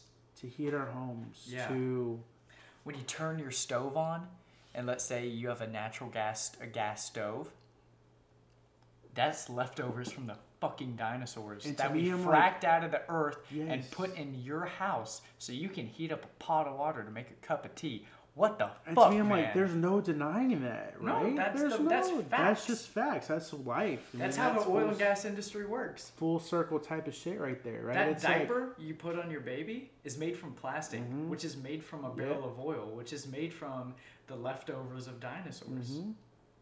That's so weird. That's so weird. We took dead dinosaurs, we got oil out of it, and the world runs on oil. I wonder, like, since so many humans die all the time, if, like, what we leave behind, I'm sure, will eventually be the new fossil fuel. Ooh. Because, I mean, a lot of people get buried in the ground. A lot of people get, like, cremated now, but... Yeah. Is it? It's just, like... It's just weird to think, though, right? If you get cremated, then would you not? You wouldn't have oil. Like, you wouldn't have any... Decomposition is a very funny subject. It is. Because, like, think about this. You can make plastic from oil. That's how we do it now. We take a barrel of oil and we create diapers out of that oil. It's a feedstock of a oil. We make plastic from it, and then we slap it on our baby's butt so they can shit in diaper. We can also make plastic from the hemp plant, what marijuana grows on. Or we could never make plastic again if we didn't want to. Well, the good thing about hemp plastic is decomposition, like I was saying, is a funny subject, because when something decomposes, sure, it decomposes. But what does it decompose into? What is the chemical molecular structure of what it decomposes into? And a Ziploc bag, you use it, eat it, take your sandwich out, throw it in the trash, right? That goes to a landfill. And then what they found out is a lot of carbon emissions, they come from landfills, because it's all plastic, and that plastic is decomposing, and that plastic was made from a barrel of oil, so it's emitting carbon into our atmosphere because that's what it's made from, as it rightfully should. Naturally, but when you take hemp plastic and hemp plastic decomposes, it's a plant. So it decomposes back into the soil, into the ground, and there's no carbon emissions from it. Yet no one talks about hemp plastic, and it's a very quality plastic, high quality. Is it like expensive to manufacture though? Could be. And then that's probably why. And then the amount of plastic we use right now from oil, how many hemp plants would we need to grow to meet our current plastic demands? That's a question. Because what if it was we would need the entire South America to be filled with hemp plants, right? Which then is not there's going to be marijuana everywhere. Yeah, and it's like there's so many people making money off our current ways that it's like there's no way. They don't want it to change. Yeah. Well, I think they're a lot more receptive to it. That's because, like, you think about, I mean, the biggest argument when it comes to sustainability, it's not about the individual and the decisions that you make and what you buy at the grocery store. It's about the corporations actually producing those products. Exactly. Right? And that's the biggest argument, but at the same time, people are making millions of dollars off of that. And they're able to mass produce, sell it at a cheaper price to where people who make low incomes can afford to buy it. Whereas if we put out a sustainable option, it's harder to produce and it stays on the shelf longer because not as many people are able to purchase it. And because it might be more expensive to manufacture it that way, that it's like, and it still uses a lot of resources, right? It does. It still uses a lot of water. Yeah, water. It still uses a lot of... the most valuable resource in my opinion. Yeah, and it's like, what is actual true sustainability these days? It is, I think true sustainability is like what has the least amount of environmental impact as possible. True sustainability to me is reuse the shit we already fucking have. Reuse the shit we already have, yeah. Go to the thrift store. Like, don't make a demand for something Yeah. so it doesn't have to be manufactured anymore. That to me is sustainability. But we'll always need manufacturing because we always need things. We do not need Ziploc bags. We do not need Ziploc baggies. We do Why? not need Ziploc bags. We do not need plastic water bottles. We don't need straws. We don't need fucking straws. Yeah. That was something at first I was like, what That the gives fuck? babies We're getting fucking rid of buck straws? teeth, and then they need braces. It's all a game. Well, I was thinking at first with the straws, I was like, no, I want my fucking straw. California's crazy. And the more I think about it, I'm like, do I really need a fucking straw? Straws are unnatural. Like, what the fuck? Yeah, it is unnatural. Yeah. But one of, I will say, a company I work with who I got lunch with, the head of engineering at this company the other day. It was honestly such an honor, in my opinion, to get lunch with this guy because I love what he does, and he's no fucking high up guy with notoriety, but I just respect the shit out of this guy. Yeah. And it was my first time ever meeting him. Oh, But that's cool. He is the engineering director for a large company, and they make plants that manufacture things. And they have one plant in Oregon, and they are taking woody biomass, which is essentially wood and compost and all this kind of earthly biomass. They take it, they heat it to a temperature of 1,800 degrees Fahrenheit, and they're able to then create jet fuel out of it. It's insane. It's insane. And they sell that jet fuel to people like Southwest and United, and it is a quality jet fuel that they make from trees. Now, typically, we make jet fuel from a barrel of oil that we get. That's the original way we go about it. But there is still, we live in a carbon world. There are still carbon emissions from this woody biofuel. Mm-hmm. A lot of matter in this world, like plants and other things, have carbon structures and carbon molecules in them. We live in a carbon world, so when you take carbon things and use their expenditure, you will put carbon into the atmosphere. Exactly. But it is exponentially less than oil, what that does. And that to me is sustainable because the leftovers from dinosaurs that gave us oil, that's going to run out. But we can always plant trees and woody biomass, and they're literally making jet fuel from this, and it's a plant in Oregon. And that's insane. I could send you the link afterwards. Yes, but like that. But I got lunch with the head of engineering there crazy. the other day, and I was just like such a fanboy. I was like, oh my God, so how do you do it? You do this, and then that turns into that. Chemistry is so cool.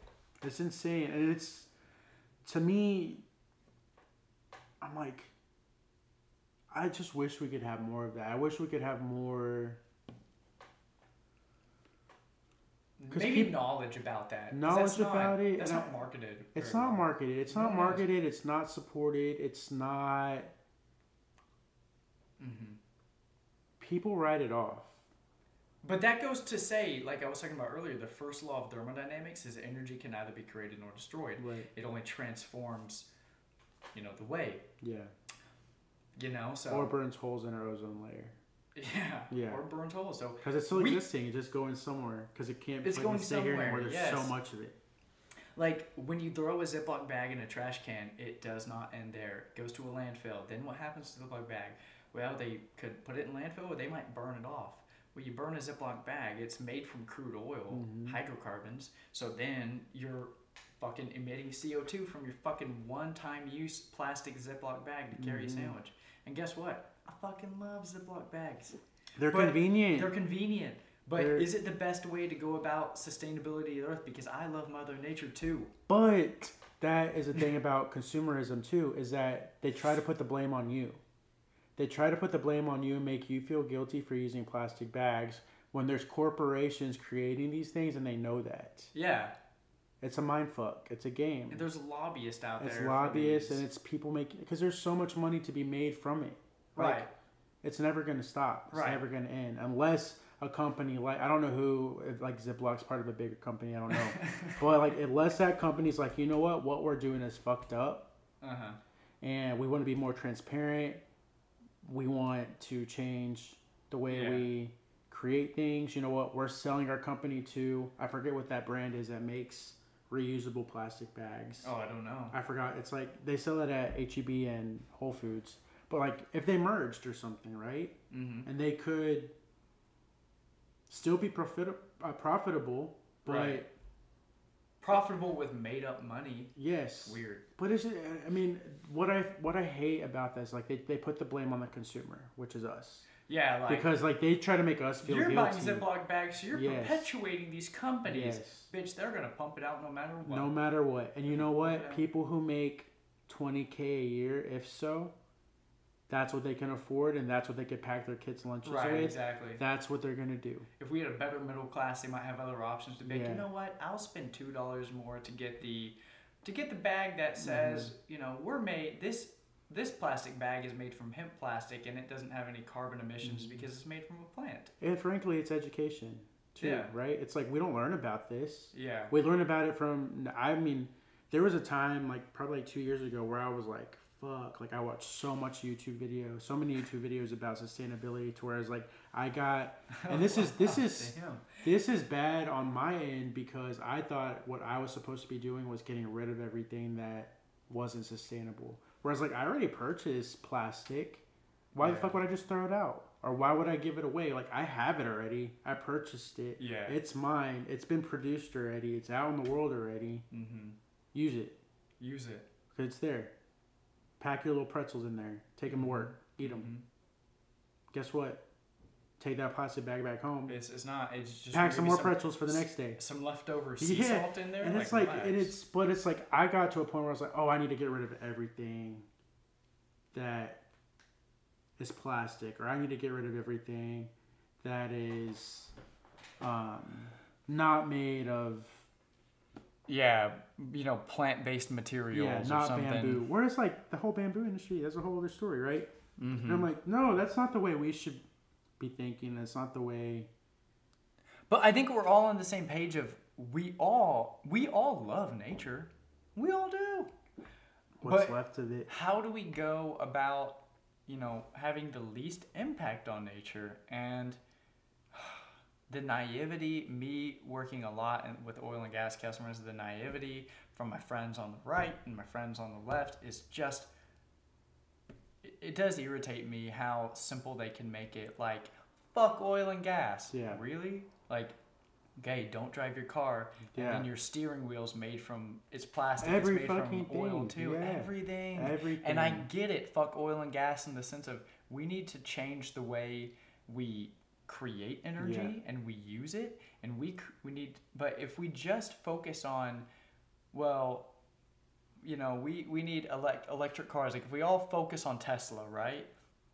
You still have to mine for the lithium that goes into the batteries. Yeah. And you won't see that in America because it's done in third world countries like Brazil and all that. But that still, it'll get rid of like our dependence on gasoline, which is an oil derivative. But it doesn't get rid of plastic. We You still just need think, plastic. Like, and like the carbon footprint for every single thing, like you mentioned, it's like There's a Elon Musk. Yeah. How many flights does he take a year? Oh, a ton. What are we going to do about flying? You know, well, jet fuel with that company Yeah, I with said that who I worked company. with, you know, they get that But- woody biomass and create jet fuel. It's like But right now, I'll tell you this, to be honest, it's an expensive process compared to how we go about oil. Mhm. It's more expensive and it takes a lot of product to get a little jet fuel. yeah, But it's For a start. now. It's a start. right? Because It's I a feel start. like that is how it was with oil and gas, right? Yeah, I'm sure. It's like someone broke ground and fucking black shit came squirting out of it, and they're like, "What do we do with this?" Yeah. Right? And it's Yeah. like they didn't know at the Well, time. we learned how to optimize We it. learned how to optimize it. We learned how to Use it to its maximum efficiently, efficiency. efficiently drill and Yeah. and It's the problem with America, dude. We all want chicken nuggets, but no one wants the liver of the deer or Yeah. all these other parts. Like, dude, the Native Americans do they kill an animal? every Everything single goes to use. piece is exactly. And is now I'm used. like, 8 count at Chick-fil-A. Just give me some nuggets and a barbecue sauce. no dark meat, Yeah, no. chicken breast only. Yeah.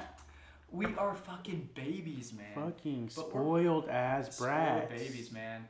But I love us, and I think we have good intentions at the same time. But I think a problem with being born in America is a naivety that you don't know until you leave America. Mm-hmm. Like when I went to Mexico City twice last year, you see some fucking shit, man. You're like, damn. Like, I don't know. It's very eye opening. It's so different. Yeah, I mean and that's just Mexico City. That's not. I mean, it's. Imagine we're if I went connected to Myanmar. It, you know? Yeah. What if I went to fucking the slums of Thailand? And that's something that blows my mind too. It's like I know we're thousands of miles away from some of these places, but like how can it be so different? There's people in the Amazon rainforest right now who have never made contact with the outside world. Who have no idea that other people even exist. Right. Fuck a cell phone. Yet fucking people want to go travel there and save them. Fucking TV. They're like, I'm trying not to get eaten by the jaguar. Yeah. And these people exist. God, what if there's still saber-tooth tigers there? Dude, saber-tooths were like Rocky Mountain territory. Those were the best. They were savages. Why did they go extinct? Who knows?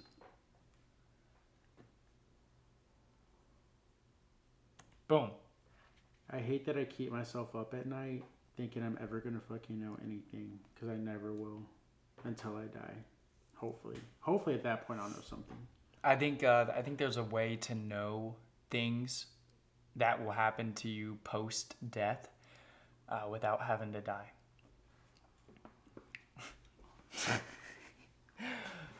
Drugs. That's why drugs are so taboo, because nobody wants us to know that shit. Yeah. I think specifically ayahuasca. I am, you know me. I know. I truly think that is a genuine way to view the afterlife for a little bit.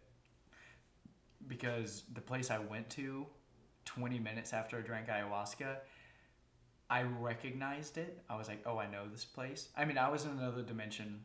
I was gone. But when I got to that other dimension, I was like, oh, I know this place. This is the epicenter of existence. I've been here. I'm from here. I've always been a part of this. And it's inside of me. It's a part of me, yeah. Yeah. Yeah. And I was like, everything that exists in the world and dies comes through this place. And I was looking at it and I remembered it. I was like, oh yeah, duh, I'm from here. Mm-hmm. And I'm on Earth being a human for now, but I'll come back. Why, like, this is a serious question that I wonder, because like I remember like when we were at Torchy's, right? And Becca and her friend were talking about how they did ayahuasca. Yeah. And like, I don't know, I feel like theirs was different? Theirs was different, right? Yeah. Is it like the mindset you go into it with? Is it what you want to believe I always love telling people this, because ayahuasca, when you hear it, it's ayahuasca, right? Well, alcohol is alcohol, right? Well, you know there's alcohol in Bud Light, and you know there's alcohol in vodka. Okay? Well, if you drink the same amount of Bud Light and vodka, you're going to have a more alcoholic experience with the vodka because it's a higher concentration of alcohol. There's two parts of ayahuasca. There is the Banostropius caapi, I think I said that right, which is the vine of ayahuasca. They call it the vine of death or the vine of the soul. And then there are the chacruna leaves, and the leaves are what contain the DMT. And you have to boil it with the Banostropius caapi vine because that is an inhibitor. So if you just made a tea with just the chacruna leaves that have the DMT, your digestive system in your body has an enzyme in there that doesn't allow the DMT to be active. And absorb. But when you boil it with the Banostropius caapi vine, it has an enzyme inhibitor or an MAOP inhibitor that lets the DMT be digested and become active. So but to my point is, there's a right way to do it. If I put a handful of chacruna leaves in a big pot of water, it's not going to contain a lot of DMT. Yeah. if I put a wheelbarrow full of a tiny pot of water of chacruna leaves and boil it together, that's going to be incredibly potent DMT. So, because I've wondered that too after my ayahuasca experience, I was like, why didn't people go as deep as I did? And I realized it's because, you know, there's a difference of alcohol content with Bud Light and vodka. It's the same with ayahuasca. It's how many chacruna leaves you put in there. Because I've noticed in some ayahuasca documentaries, it's like they don't have an out-of-body experience until their like 4th time they do ayahuasca. Where with me, it was I had an incredibly potent dose, and I asked for confirmation afterwards. And I mean, this was super, super deep stuff. I mean, the person I work that's with... so cool to like think about. The person I work with, I'll say this and let's talk, but she, who hosts these, she traveled to India with Deepak Chopra and his family, and she knows him personally. And she took a meditation class, you know, with him. And any spiritual documentary you see on Netflix is gonna have Deepak Chopra in it. He's a very spiritual guy. So she's personal friends with that's him. Insane. And she knows what the fuck she's doing, man. And yeah, because like that guy who, you know, Becca was with, I was like, he was talking about his ayahuasca journey, talking about, and I was walking around doing this. I was like, dude, I literally thought I died. I couldn't get up. Yeah. One lady shit herself 3 times right next to me. And that's, I mean, I took their shit with obviously like a grain of salt, but I was like, it just made me think, it made me curious. Yeah. 12 ounces of Bud Light and 12 ounces of vodka. It's both alcohol, but it's a higher concentration. You would. It's totally off topic, but not because we're just talking about Becca. But like, is she back with Loic? Because I feel like I saw Loic in her Instagram stories. What? Really? Like, I was like, I'm pretty sure that's Loic. No shit. Yeah. Like, they went golfing together, and what? They were at an airport together. No. I'm pretty sure, like, it was never like a straight-on picture of Loic, but I was like, I'm pretty sure that's Loic. Damn, Becca! I'm pretty sure that's Loic. No way. Well, you know what? They just can't get enough of each other. You know, deep down, like, it's a roller coaster ride with them, man. They go their own separate ways, and they always just kind of come back to each other. I'm like, damn. Yeah. Is that, like, healthy? I don't know. But I guess if it works for them, it works for them, right? Like, that's so hard to diagnose. Yeah. Is that healthy? I don't know. I mean, because that's different to everybody. Yeah, it's different to everybody, right? Like, I think the easy thing to say would be, oh, it's not healthy. But who fucking knows, man? Yeah. But I hope that helped you explain. No, it did, because I've always been a little curious bit about that. Yeah. I think that's not talked about enough. Everyone's just like, oh, I did ayahuasca. Like, someone can say, oh, I did mushrooms. Okay, did you take 1 gram? And then somebody else take 6 grams? You're going to have vastly different experiences. Exactly. But you both took mushrooms. So that's the concept behind it.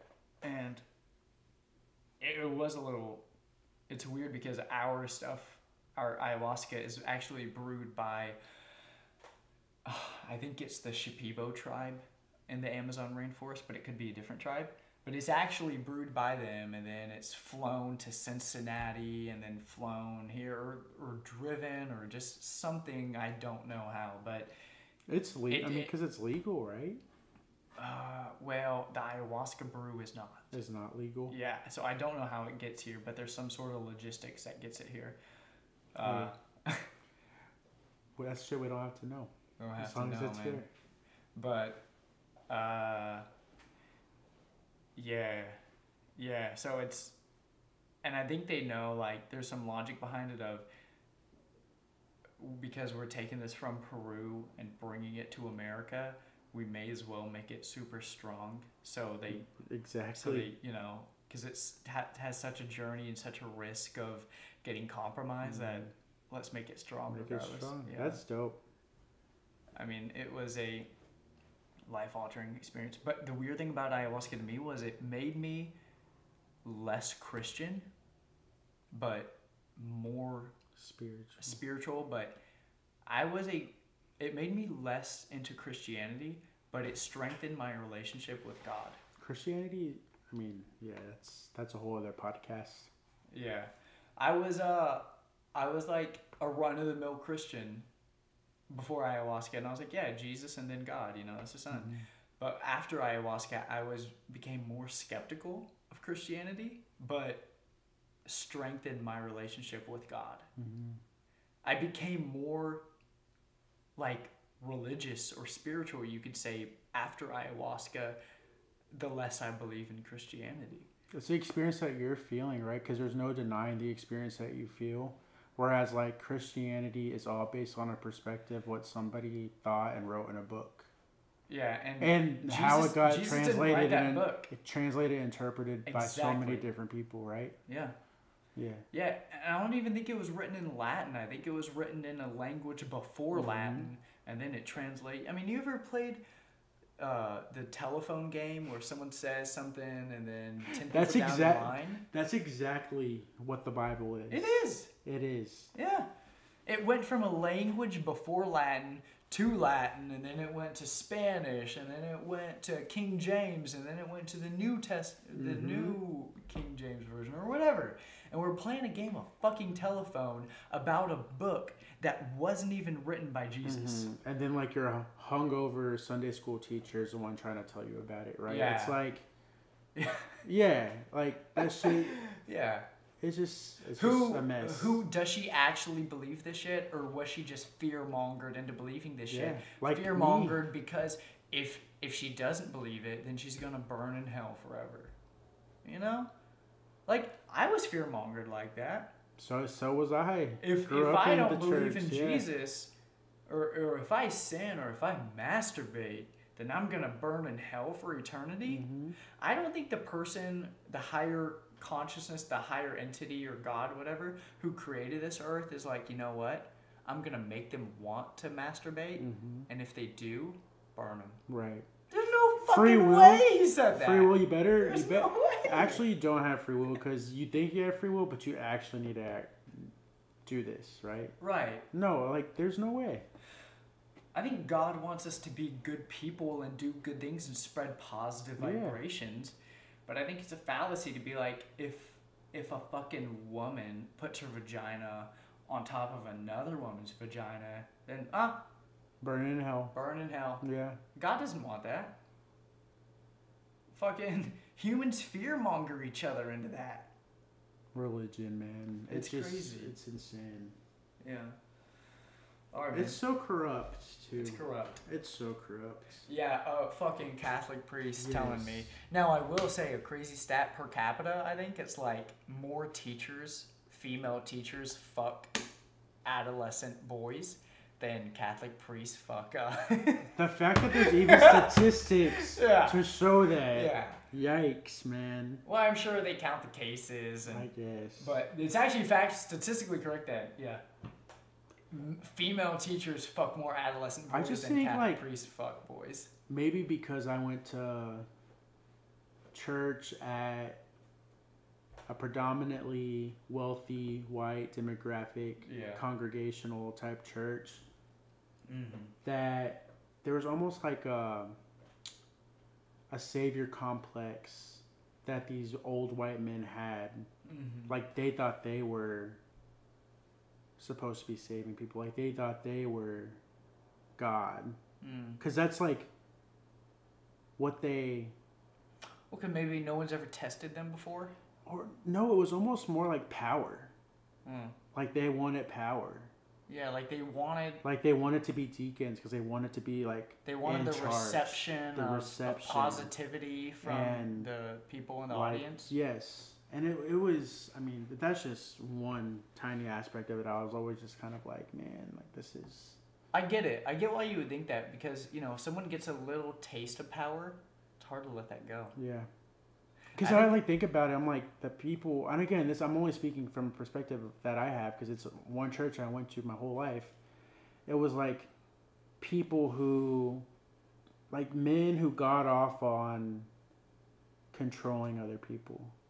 They controlled their wives at home because that's the shit that came like to bubble to the surface sometimes, right? Yeah. They we're super passionate about like leading Bible studies and making people believe this perspective of the Bible, that this is the way I'm perceiving this, or this is the way I'm going to teach it. Right. Right. But they're closed-minded to any other ideology. Anything else. Yeah. Anything like else. If you go, right? hey man, why did if God loved us so much and created the world, like why did He create fucking alligators that want to eat us? I remember one time at my church. We were talking about, I think, like same sex and how it was such a sin. Yeah. And those people, even if they believe in God, if they're committing that sin, they're going to hell. And I remember being like, because we were talking about mission trips like the week before, and I was like, what about these kids who are in these countries that have never heard about Jesus before? Like indigenous, who have never been able to people. accept God into their hearts and be saved. They've never had the opportunity. Yeah. No, I've heard the argument of they weren't given the opportunity on earth, but when they die and they're rising up to heaven, they could say, do you accept Jesus? Like, Jesus could confront them and say, I'm the way to heaven. Like an Instagram poll? Yeah. Do you believe me? Yeah. But it's hard to believe somebody you only met. Yeah. Well, I can't speak about the afterlife because anything can fucking happen, you know? But, yeah, like, I do see that argument of, well, if they weren't given the opportunity on earth, they'll be given it. Yeah. And because there was always so much pressure to be like, if you're feeling the Spirit of Jesus right now and you want to accept God into your heart, come to the front of the stage and we'll make sure you're a Christian. But how much of that was, I'm like, really feeling the power of Jesus versus I'm intimidated to do it and I'm going to do it? It's such like fear-mongering too. Like, right. It's insane. If you don't do it, do you not care about Jesus? Right.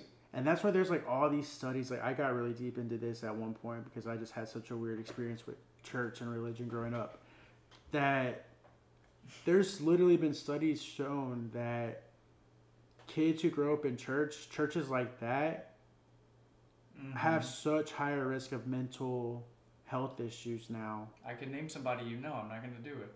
Who? Just do it. No, I mean, it's just, it's a little, Maybe you might know what I said there. Yeah, I don't know if I did. Brain's not working fully these days. It's an A and it's an A. First and last, Allison Abernathy. Oh, yeah. Yeah.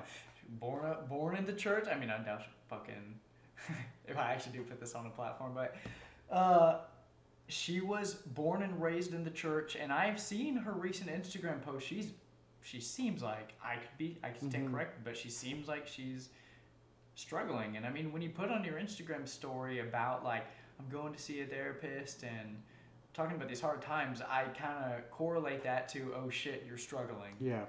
And like something's going on. Yeah. Right? Yeah. And I think the problem is that she's been confined within the church. Her mind has been confined within the church walls for so long that she's now starting to realize that the world is bigger than the church. So much bigger. And she can't handle it. And it's like, I mean, religion is, I mean, everyone says this, but like religion is man-made. It's man-made. The Jesus was Jewish, so many man. thoughts around this. And Jesus was Jewish and he didn't write the Bible. And you know, he fucking prayed outside. He wasn't confined to these walls. Right. That we call churches now, right? Right. And Jesus hung out with a lot of bad people. Bad dudes. Bad people, as Biden would say, a bunch of bad dudes. Bunch of bad dudes. And it's just sinners, and yeah, you know, he spent time with him. And that's what churches sometimes, especially these white motherfuckers in these woodland suburbs. Speaking as a white guy from Tomball, which is not a woodland suburb, but close, I'm a white guy. Close, pretty close. Well, it's way different. It's methamphetamine versus fucking my life's perfect. I like. But you look at these people, and it almost just seems like it's very boxy, and you got to be a specific type of person to come in, and all that. Where I think Jesus was very open-minded, and I accept all types of people, and I love these people, and I'm here to help them. I don't want to fit a stereotype to join a church. I want to be me, and I want to have the church work around me because I am who I am, and I'm not gonna fucking change me to fit your church narrative. That, I don't know, that's just so much. I feel like that is like the priority, right? It's like we want to make these people a certain way. Of like a church's priority would say that? Yeah, and because like this, I don't know, there's always an agenda. Yeah. I think there's churches out there who don't have agendas. But I think a lot of churches have agendas. And I think a lot of churches also too are like very open-minded and willing to let people in, but maybe our minds just automatically gravitate towards, well, I'm not like them, so I won't fit in, and you never try. I'd rather see you try. Yeah. But I don't think my old church was accepting of many. Yeah. It's always weird when somebody blames the organization, the church, without blaming the people. Mm-hmm. Like, people will get mad at Subway for something Mike did, you know? That's true. Like, that's Mike. That's not Subway, you know? And so I believe in Jesus. I do. I believe in God. But I think what Christianity has done is skewed who Jesus was to fit their narrative. Mm-hmm. I really do think that Jesus had some sort of connection to God. And I think Jesus was absolutely a real person on earth. There's so many stories written about him. There's no fucking way he's not real. I believe that And I think he was a spiritual guy who had some sort of connection to God. And possibly Muhammad too. Possibly him too. I'm open to that idea. And possibly, you know, the Hindu gods and Buddha too. Maybe so. But I think what Christianity has done to Jesus is skew what a Jewish man stood for, wrote a book called the Bible about him, left some stories out of it that they didn't put in the Bible that would be I wrote it the way they wanted to write it, right? Yeah, and then we translated it 13 languages later to English. Oh my God, so many different times, so many different versions. And we're getting a really skewed perspective of who Jesus was. I think Jesus was a very loving person of all people, but we just portray him in the wrong light. Sometimes I'm like, sometimes I miss church. Like, I miss fellowship, and I miss it. Worship sometimes, right? But is it hard for you to go back when some people who are still in the church haven't gotten out of the church? It's hard for me to go back knowing how imperfect I am and how perfect some people try to show that they are. Boom, roasted.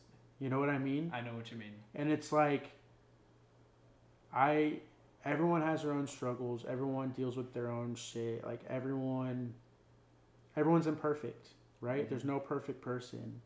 And I hate going to church where everything is so perfect and bubbly and positive, because that's not life all the time. It's not. So you think church, because if you say yes, I'll agree with you. You think church should be a place where you go and you're like, I'm a fucked up individual. Yes. Let me lay down my transgressions. I need to talk to somebody. I need help. I think church should be, you know what? There's a homeless addict sitting next to me and a stripper sitting next to me. Right. And we both it's welcomed and it's encouraged and it's embraced. Yeah. Embraced. And we're just trying our best. Yeah. We're trying our best. Instead of like going to church and everybody acting like, oh, I'm married with 2 kids and I love coffee and I have a live, laugh, love poster and we have great jobs and everything's great, but deep down, I fuck my neighbor when my husband goes to work. Yeah. I fuck my neighbor. Or my wife leaves and I watch porn and masturbate. Yeah. I'm not going to tell anybody though. Right. Yeah. We're fucked up people, man. We're all fucked up people, and that's okay. Normalize it. I think church, that's a really good point you're bringing up, because I think church has gotten to that point where it just normalizes like behavior where we're acting like everything's good, but deep down it's not. I need the church to be more aggressive and being like, you're sinning somehow, right? Yep. We're all fucked up. What are you doing? I'm watching porn. Yeah. Well, you know, if you just come to church and take a photo with your family and drink iced coffee, no one's going to know. Exactly. But this isn't the place to act like that. This is the place to lay down your transgressions and fucking improve, man. Right. You know? Right. And church has kind of modern churches. You just get there and it's we're going to sing 3 songs and then someone's going to come talk and it's the young youth guitar band and it's great. No, I need a place. That's why people, I think, are kind of leaning more towards therapy than church now, because therapy is not a place where... Therapy is church now. You're right. Therapy is a place where it's like, I'm fucked up, help me. Where church is like, I'm going to act like I'm a perfect person. Right. And let's take a photo. Or they put the blame back on you, right? It's like therapy, they don't put the blame back on you. They put the blame back on the societal science constructs. and society, and it's not your fault. External factors. Yeah, like it's not all your fault, right? Yeah. It's, I don't know. But I see a little bit of both in that context. I see like external societal factors. I can't get a better job because no one will hire me. Well, there's nothing you can do about that. Yeah. That's a societal factor. Yeah, if you suck, you suck. So But I also see the fact. I also see the fact of, well, you need to pick yourself up by your bootstraps. Yeah. And it's not completely one it or takes the work, other. right? It's a balancing act. Yeah, it's like, we can't just like prescribe you these pills and everything's gonna be better. Like, do you want to be better? Right. Too, right? Yeah. It's a struggle. It's a journey. Yeah. It's possible. That's a problem I have with like modern prescription medicine. Well, give me an antidepressant. Yeah. Okay, I feel great for 5 hours, and then I need to take another one. And I'm addicted to it now. Yeah. Right? Yeah. Why it's are we scary. just masking the problem instead of fixing the problem? Because that's a business as well. Yeah, it is. Fuck. Profits, money, Profits, man. This all ties back to you saying money is not the root of all evil, but intentions are, and money's the biggest player in it. All right. Well, you got any like last words you want to say to the audience of nobody who's gonna listen to this? Any last words? My last words would be a good fucking person. And normalize bad days. Yeah. That's good. And one last question that I have for you is, like, what's the meaning of all this? What's the meaning of life and existence? What's the purpose of life? To experience things. To experience. To feel good. To experience and to feel good. To me, lately, since I've been meditating more, I've been journaling more, I've always struggled with that question and trying to answer that question. Like, why the fuck are we here? What's the point of all this? Everybody has a different answer, yeah. Right? And I'm like, I think to be completely transparent, probably the last like 6 months, I've had a hard time. Like mentally, not spiritually, just more mentally than anything. I feel exhausted. I feel like I don't have a purpose. I feel like I do a lot of value add for my work, and I don't get like a lot of value back from and satisfaction from some of the things that I do, some of the relationships that I have with people. Yeah. So it really made me think, I'm like, what the fuck is the point of all this? Like, and so from that, like, because I started meditating more, because I'm trying to take care of myself a little bit more, and trying to like recognize the fact that, you know what, we're gonna have bad days. I'm not gonna wake up every single day and be like, today's gonna be the best fucking day in the entire world, because it's not. There's gonna be other people's energies that impact me. There's gonna be ups and downs, right? And that's life. You ride it. So to me, you don't fight it. What I think the meaning of life is being able to accept that, being able to recognize your energies, being able to know that you are more than just the moment, right? Like, you are more than just getting a bad review on the presentation you just gave. You are more, like, your spirit, your being has so much more value than any of these fucking constructs that we've been made to believe that we have created are higher priority than us as human beings. Fundamentally human beings, right? Spiritual human beings. So like, to me, the meaning of life, why we're here, what this all means is like, exist. To be, right? Yeah. To experience. In the moment, to experience. I get so hung up sometimes. Like, I don't take criticism well. Like, I feel like I fuck up when I fuck up, like all I think about is how I fucked up, right? And I'm like, grow, but it's something I'm working on, right? Some things like again, like everyone has their struggles and the things that they have to deal with, and it's like, I think acknowledging that that's different for everybody too is growth, right? And it's like, my struggles aren't the same as anybody else's struggles, and just because I'm struggling today, you might be having a really good day, but just because I'm having a really good day, you could be having a really bad day. And being able to meet people where they're at, right? And being in a bad day and then getting on a social media site and seeing someone have a good day just fucking makes your bad day even worse. Yeah. You know? And it's like, when I'm having a bad day, I'm like, I don't even get on anything, because I'm like, that's just going to make me feel even worse. Yeah. You know? Yeah. The bad days are real, and it's like, I don't know if it's just because of COVID, or it's just because like being at home so much, it's like loneliness, it's all of it, man. It's like the pressures of still being like a high performer at work, and like wanting to kind of like showcase that you're doing well, because like we've always done that, like on social media, it's always been like the best of us, right? Like we always have shown like the best of us, like when we're having fun, when we're having a good time, right? And it's but wouldn't social media be weird if we showcased our bad times too, you know?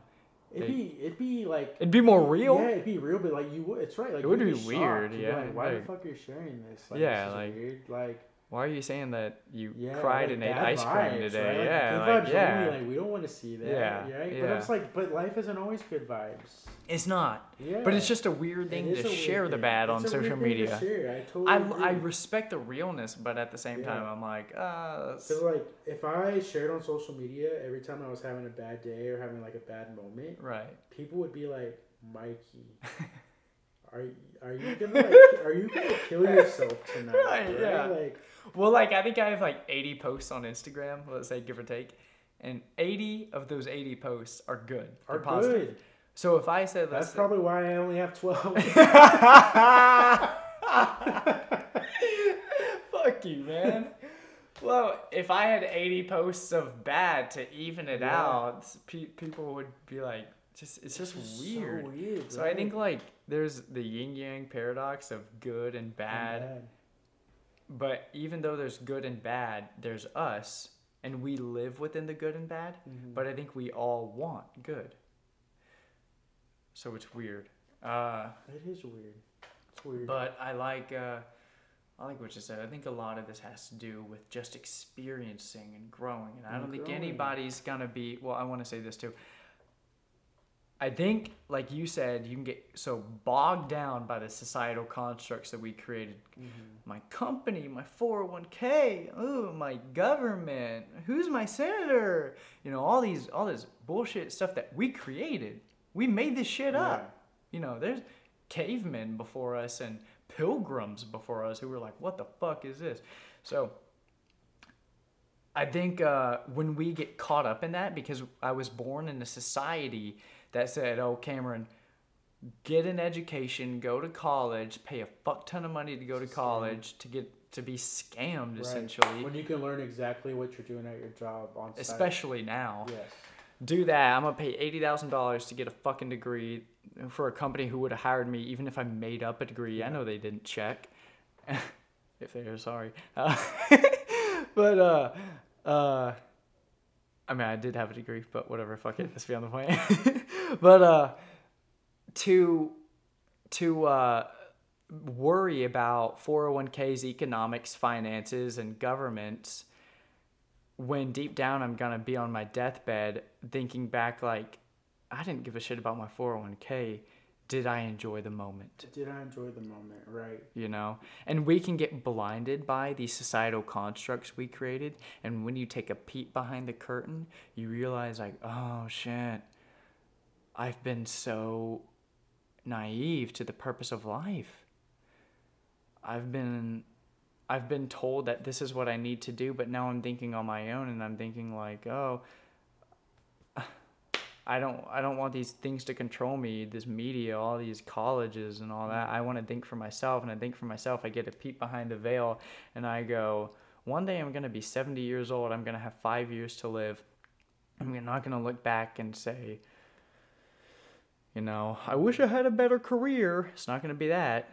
It's going to be like, I wish I really relished every moment with my friends, and I really wish I made other people feel happy, and I laughed more, and I, you know, had all these positive moments. Mm-hmm.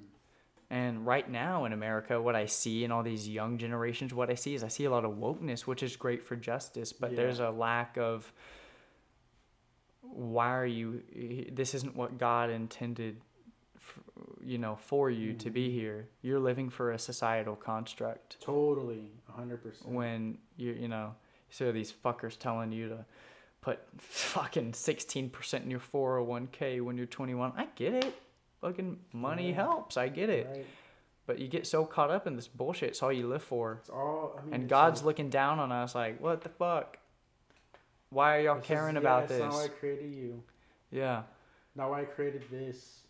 You made me think, and I know I touched on this a little bit earlier, but like when we first started talking, let's hear it. Is I was like having a really low point, like a bad day, and I was like, it was at this point where my role had gotten eliminated at work in the middle of the pandemic, and being on a new team and having to learn everybody and having to kind of market myself and let people know like what my point of view is and like my work ethic was. I know this is like very work heavy right now, but there's a point to it. It was in that moment, I was like, it's been 8 months. I think at the time it had been 8 months since we've been in lockdown or like quarantine or COVID, working from home. And I was like, everything that used to bring me joy has been taken away from me. Mm-hmm. So that was like music, concerts, traveling. Like at that point, like hadn't seen a lot of my friends because everyone was still quarantining, and my job got taken away from me that I really enjoyed, and now it's like, who the fuck am I? But in that moment, I was like, all those things are a part of me, but they're not. But they're not me. Yeah. Right? And these things make you up, but when they're stripped from you, when you're naked and you're like, who am I? I was like, and being stuck by myself and thinking those things, I was like, who am I? I was like, at my core, who am I? Right? Yeah. When everything gets stripped away from gone. You, when we're laying there on our deathbed, and we literally have nothing left. Nothing. Who the fuck are we? Who are we? Yeah. Yeah, like, you know, let's say, you know, your parents died. My mom and dad who brought me into this earth, and I have so many good memories with them, they're dead. They're never coming back. And now I have to traverse 40 or more years on this earth without them. And let's say I don't have kids because I'm infertile. And I live here and no one likes me. So I'm just a single infertile male without parents. And I have a poor job. Fuck, man. It's tough. I love getting stripped of, like, you know, of what you have. And that's why it's like, so real in those moments, man. Because, like, in those moments, it's like, one, you can actually be whoever you want to be, and you, right? Like, in that moment when there's nothing left, like, at that point, you get to decide. Am I going to be a good person? Am I going to be happy? Or am I going to be miserable? Because there's, you know, you meet those people who are just like miserable all the time. But also it's like in those moments, you're like, I forgot what I was going to say. Well, maybe you get a little clarity into who you want to become. Yeah. In those moments when everything is stripped from you. Yeah. Because then at that point, I was like, I don't have any of these things right now. But you know what? Like, I have to keep going. Yeah. I'm still here. I still exist. I could be a shell of a human and just kind of float through life. But where's the fun in that? So at that point, I was like, who am I? Well, you can float through life and have a pretty average standard of living. Yeah. Or you can have a roller coaster ride and look Yeah. back and have things to laugh about.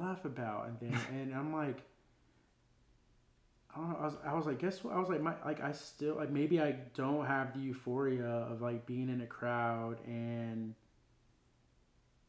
being surrounded by people singing in a song that I love, right? Like there's nothing that beats that. Yeah. Right? Like, oh, knowing you, that's what you live for, man. Yeah, and I'm like, maybe I don't have that, but I have so many good memories of those things happening. Like maybe I don't have it now. Nothing new, nothing to look forward to because we don't know when that's going to happen again. But I'm like, I have those memories to look back at, and those like I can think back and I can feel the way I felt in those moments still to this day. And I'm like, I still have that, and I'm like, I have the ability to remember. Yeah, and you gotta. I feel like maybe 2020 was a good year to prepare for this because, I mean, imagine when you turn 70. Let's say you die at 95. You're gonna have 25 years of looking back on shit where you know, you're gonna be 73 in a wheelchair and you're not gonna be able to go to concerts, man. Hell no, I'll still be there. So you're gonna be, you know. That's the thing too. Looking back, so you gotta live your life. It's funny you mention that too, because I remember the last concert I went to before lockdown, and I remember like looking around and being like, I'm like probably the oldest fucking person here. Yeah. It was like a new artist, you know, a lot of young people like them, and I was like, I'm 29. So like everyone at work thinks I'm young, and these kids are like. But now I'm like at this concert, 20. And people probably think like I'm someone's dad, you know? Like I brought my kids here. Oh my God. And I'm like, this is crazy. Or it's like a night away from your spouse, you know? Away, just like jamming out. But I'm like, but then I see like old couples at concerts and I'm always like, I can't wait to be that person.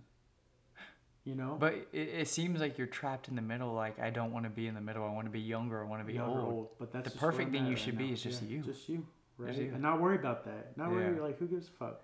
That's it. If anyone wants to get... guess what? My parents didn't buy these tickets for me. I bought my own tickets to this concert. Yeah. I bought my own drink at the bar. So we could do that.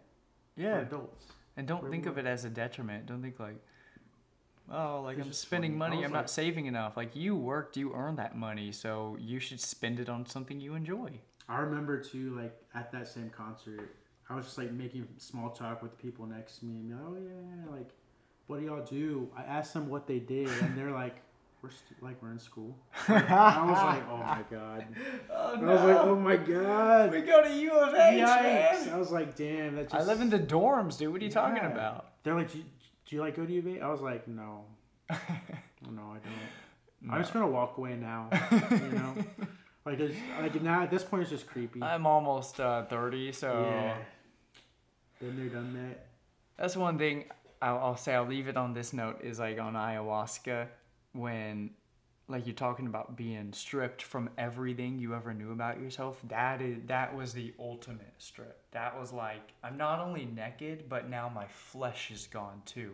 I am in the raw, my soul. I'm only living as a soul now in this other dimension after 20 minutes after I drank one of the strongest psychedelics known to man.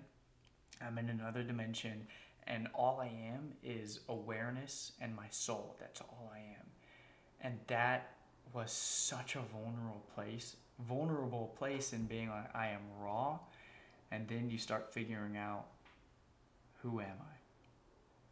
Because we have all these societal constructs, this music, all these things to tell us who we are. I have Chris Cuomo to tell me I'm a racist, or I have Tucker Carlson to tell me that I should worry about fucking the left hijacking the election. I got all these people telling me this, but when you take a strong psychedelic, especially like ayahuasca, personally to me, you're in that zone of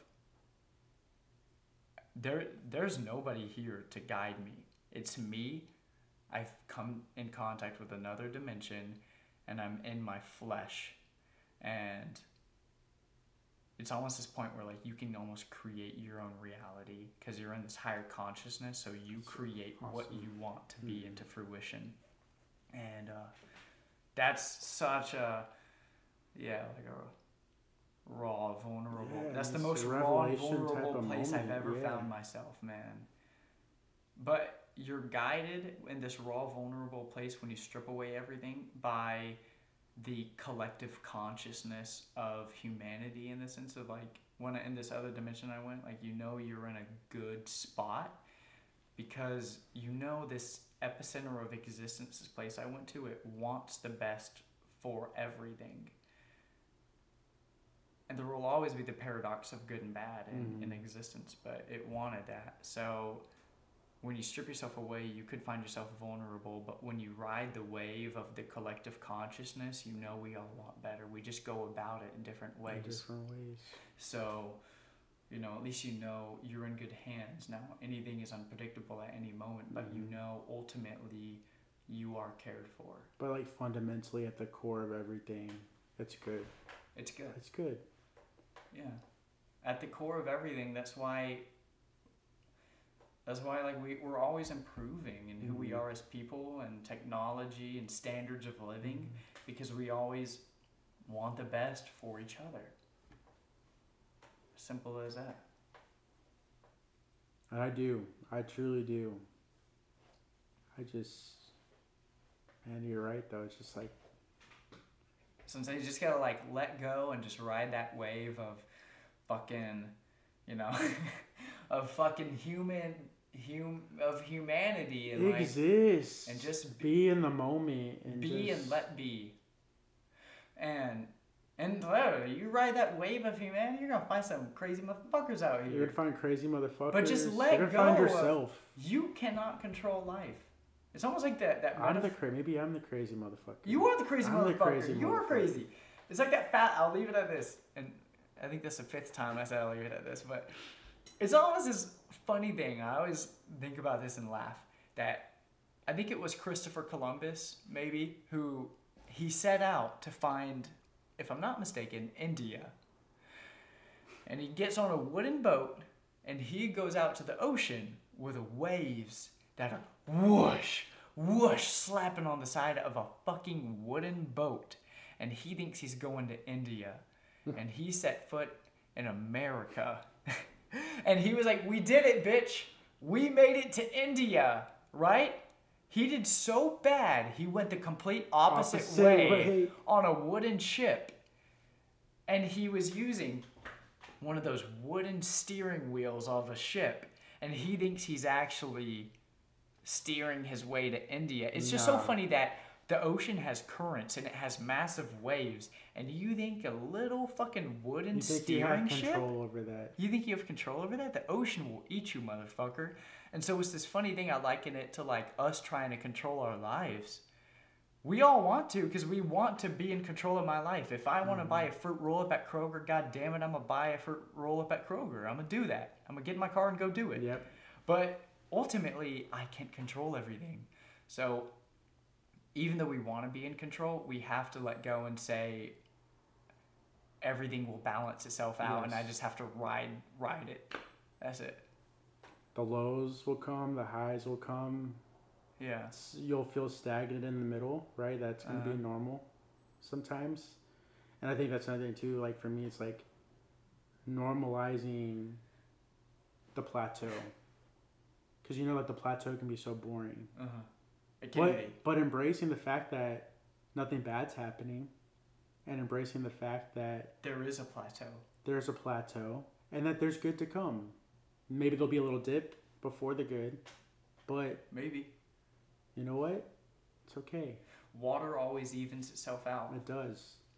I mean, I think COVID was a way of Mother Nature balancing itself out. I kind of think so too, man. Yeah. As sick as it is. It is sick. But maybe you think back to history, it's happened before.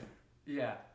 Yeah, and overpopulation. COVID is Mother Nature balancing itself out, which is kind of a sick, twisted way to look at, and you look at Mother Nature and be like, what? Why did you do that? But sometimes, I mean, like, maybe that's how desensitized we've come towards death. One death is too many deaths. Well, everybody in the history of the fucking earth has died. And you're gonna die too. Yeah. And I know we want to prolong our lives because we want to experience what the earth has to offer us. We want to do this. It's fun, you know. I love hanging out. Are you scared to die? A little bit.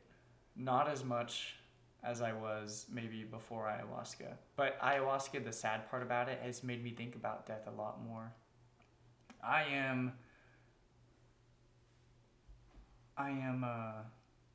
a little scared to die because living is all that I've ever known. Exactly, yeah. And I'm also a little scared to die because I'm like, well, I was born in a Christian household and I believe in Jesus. I truly do.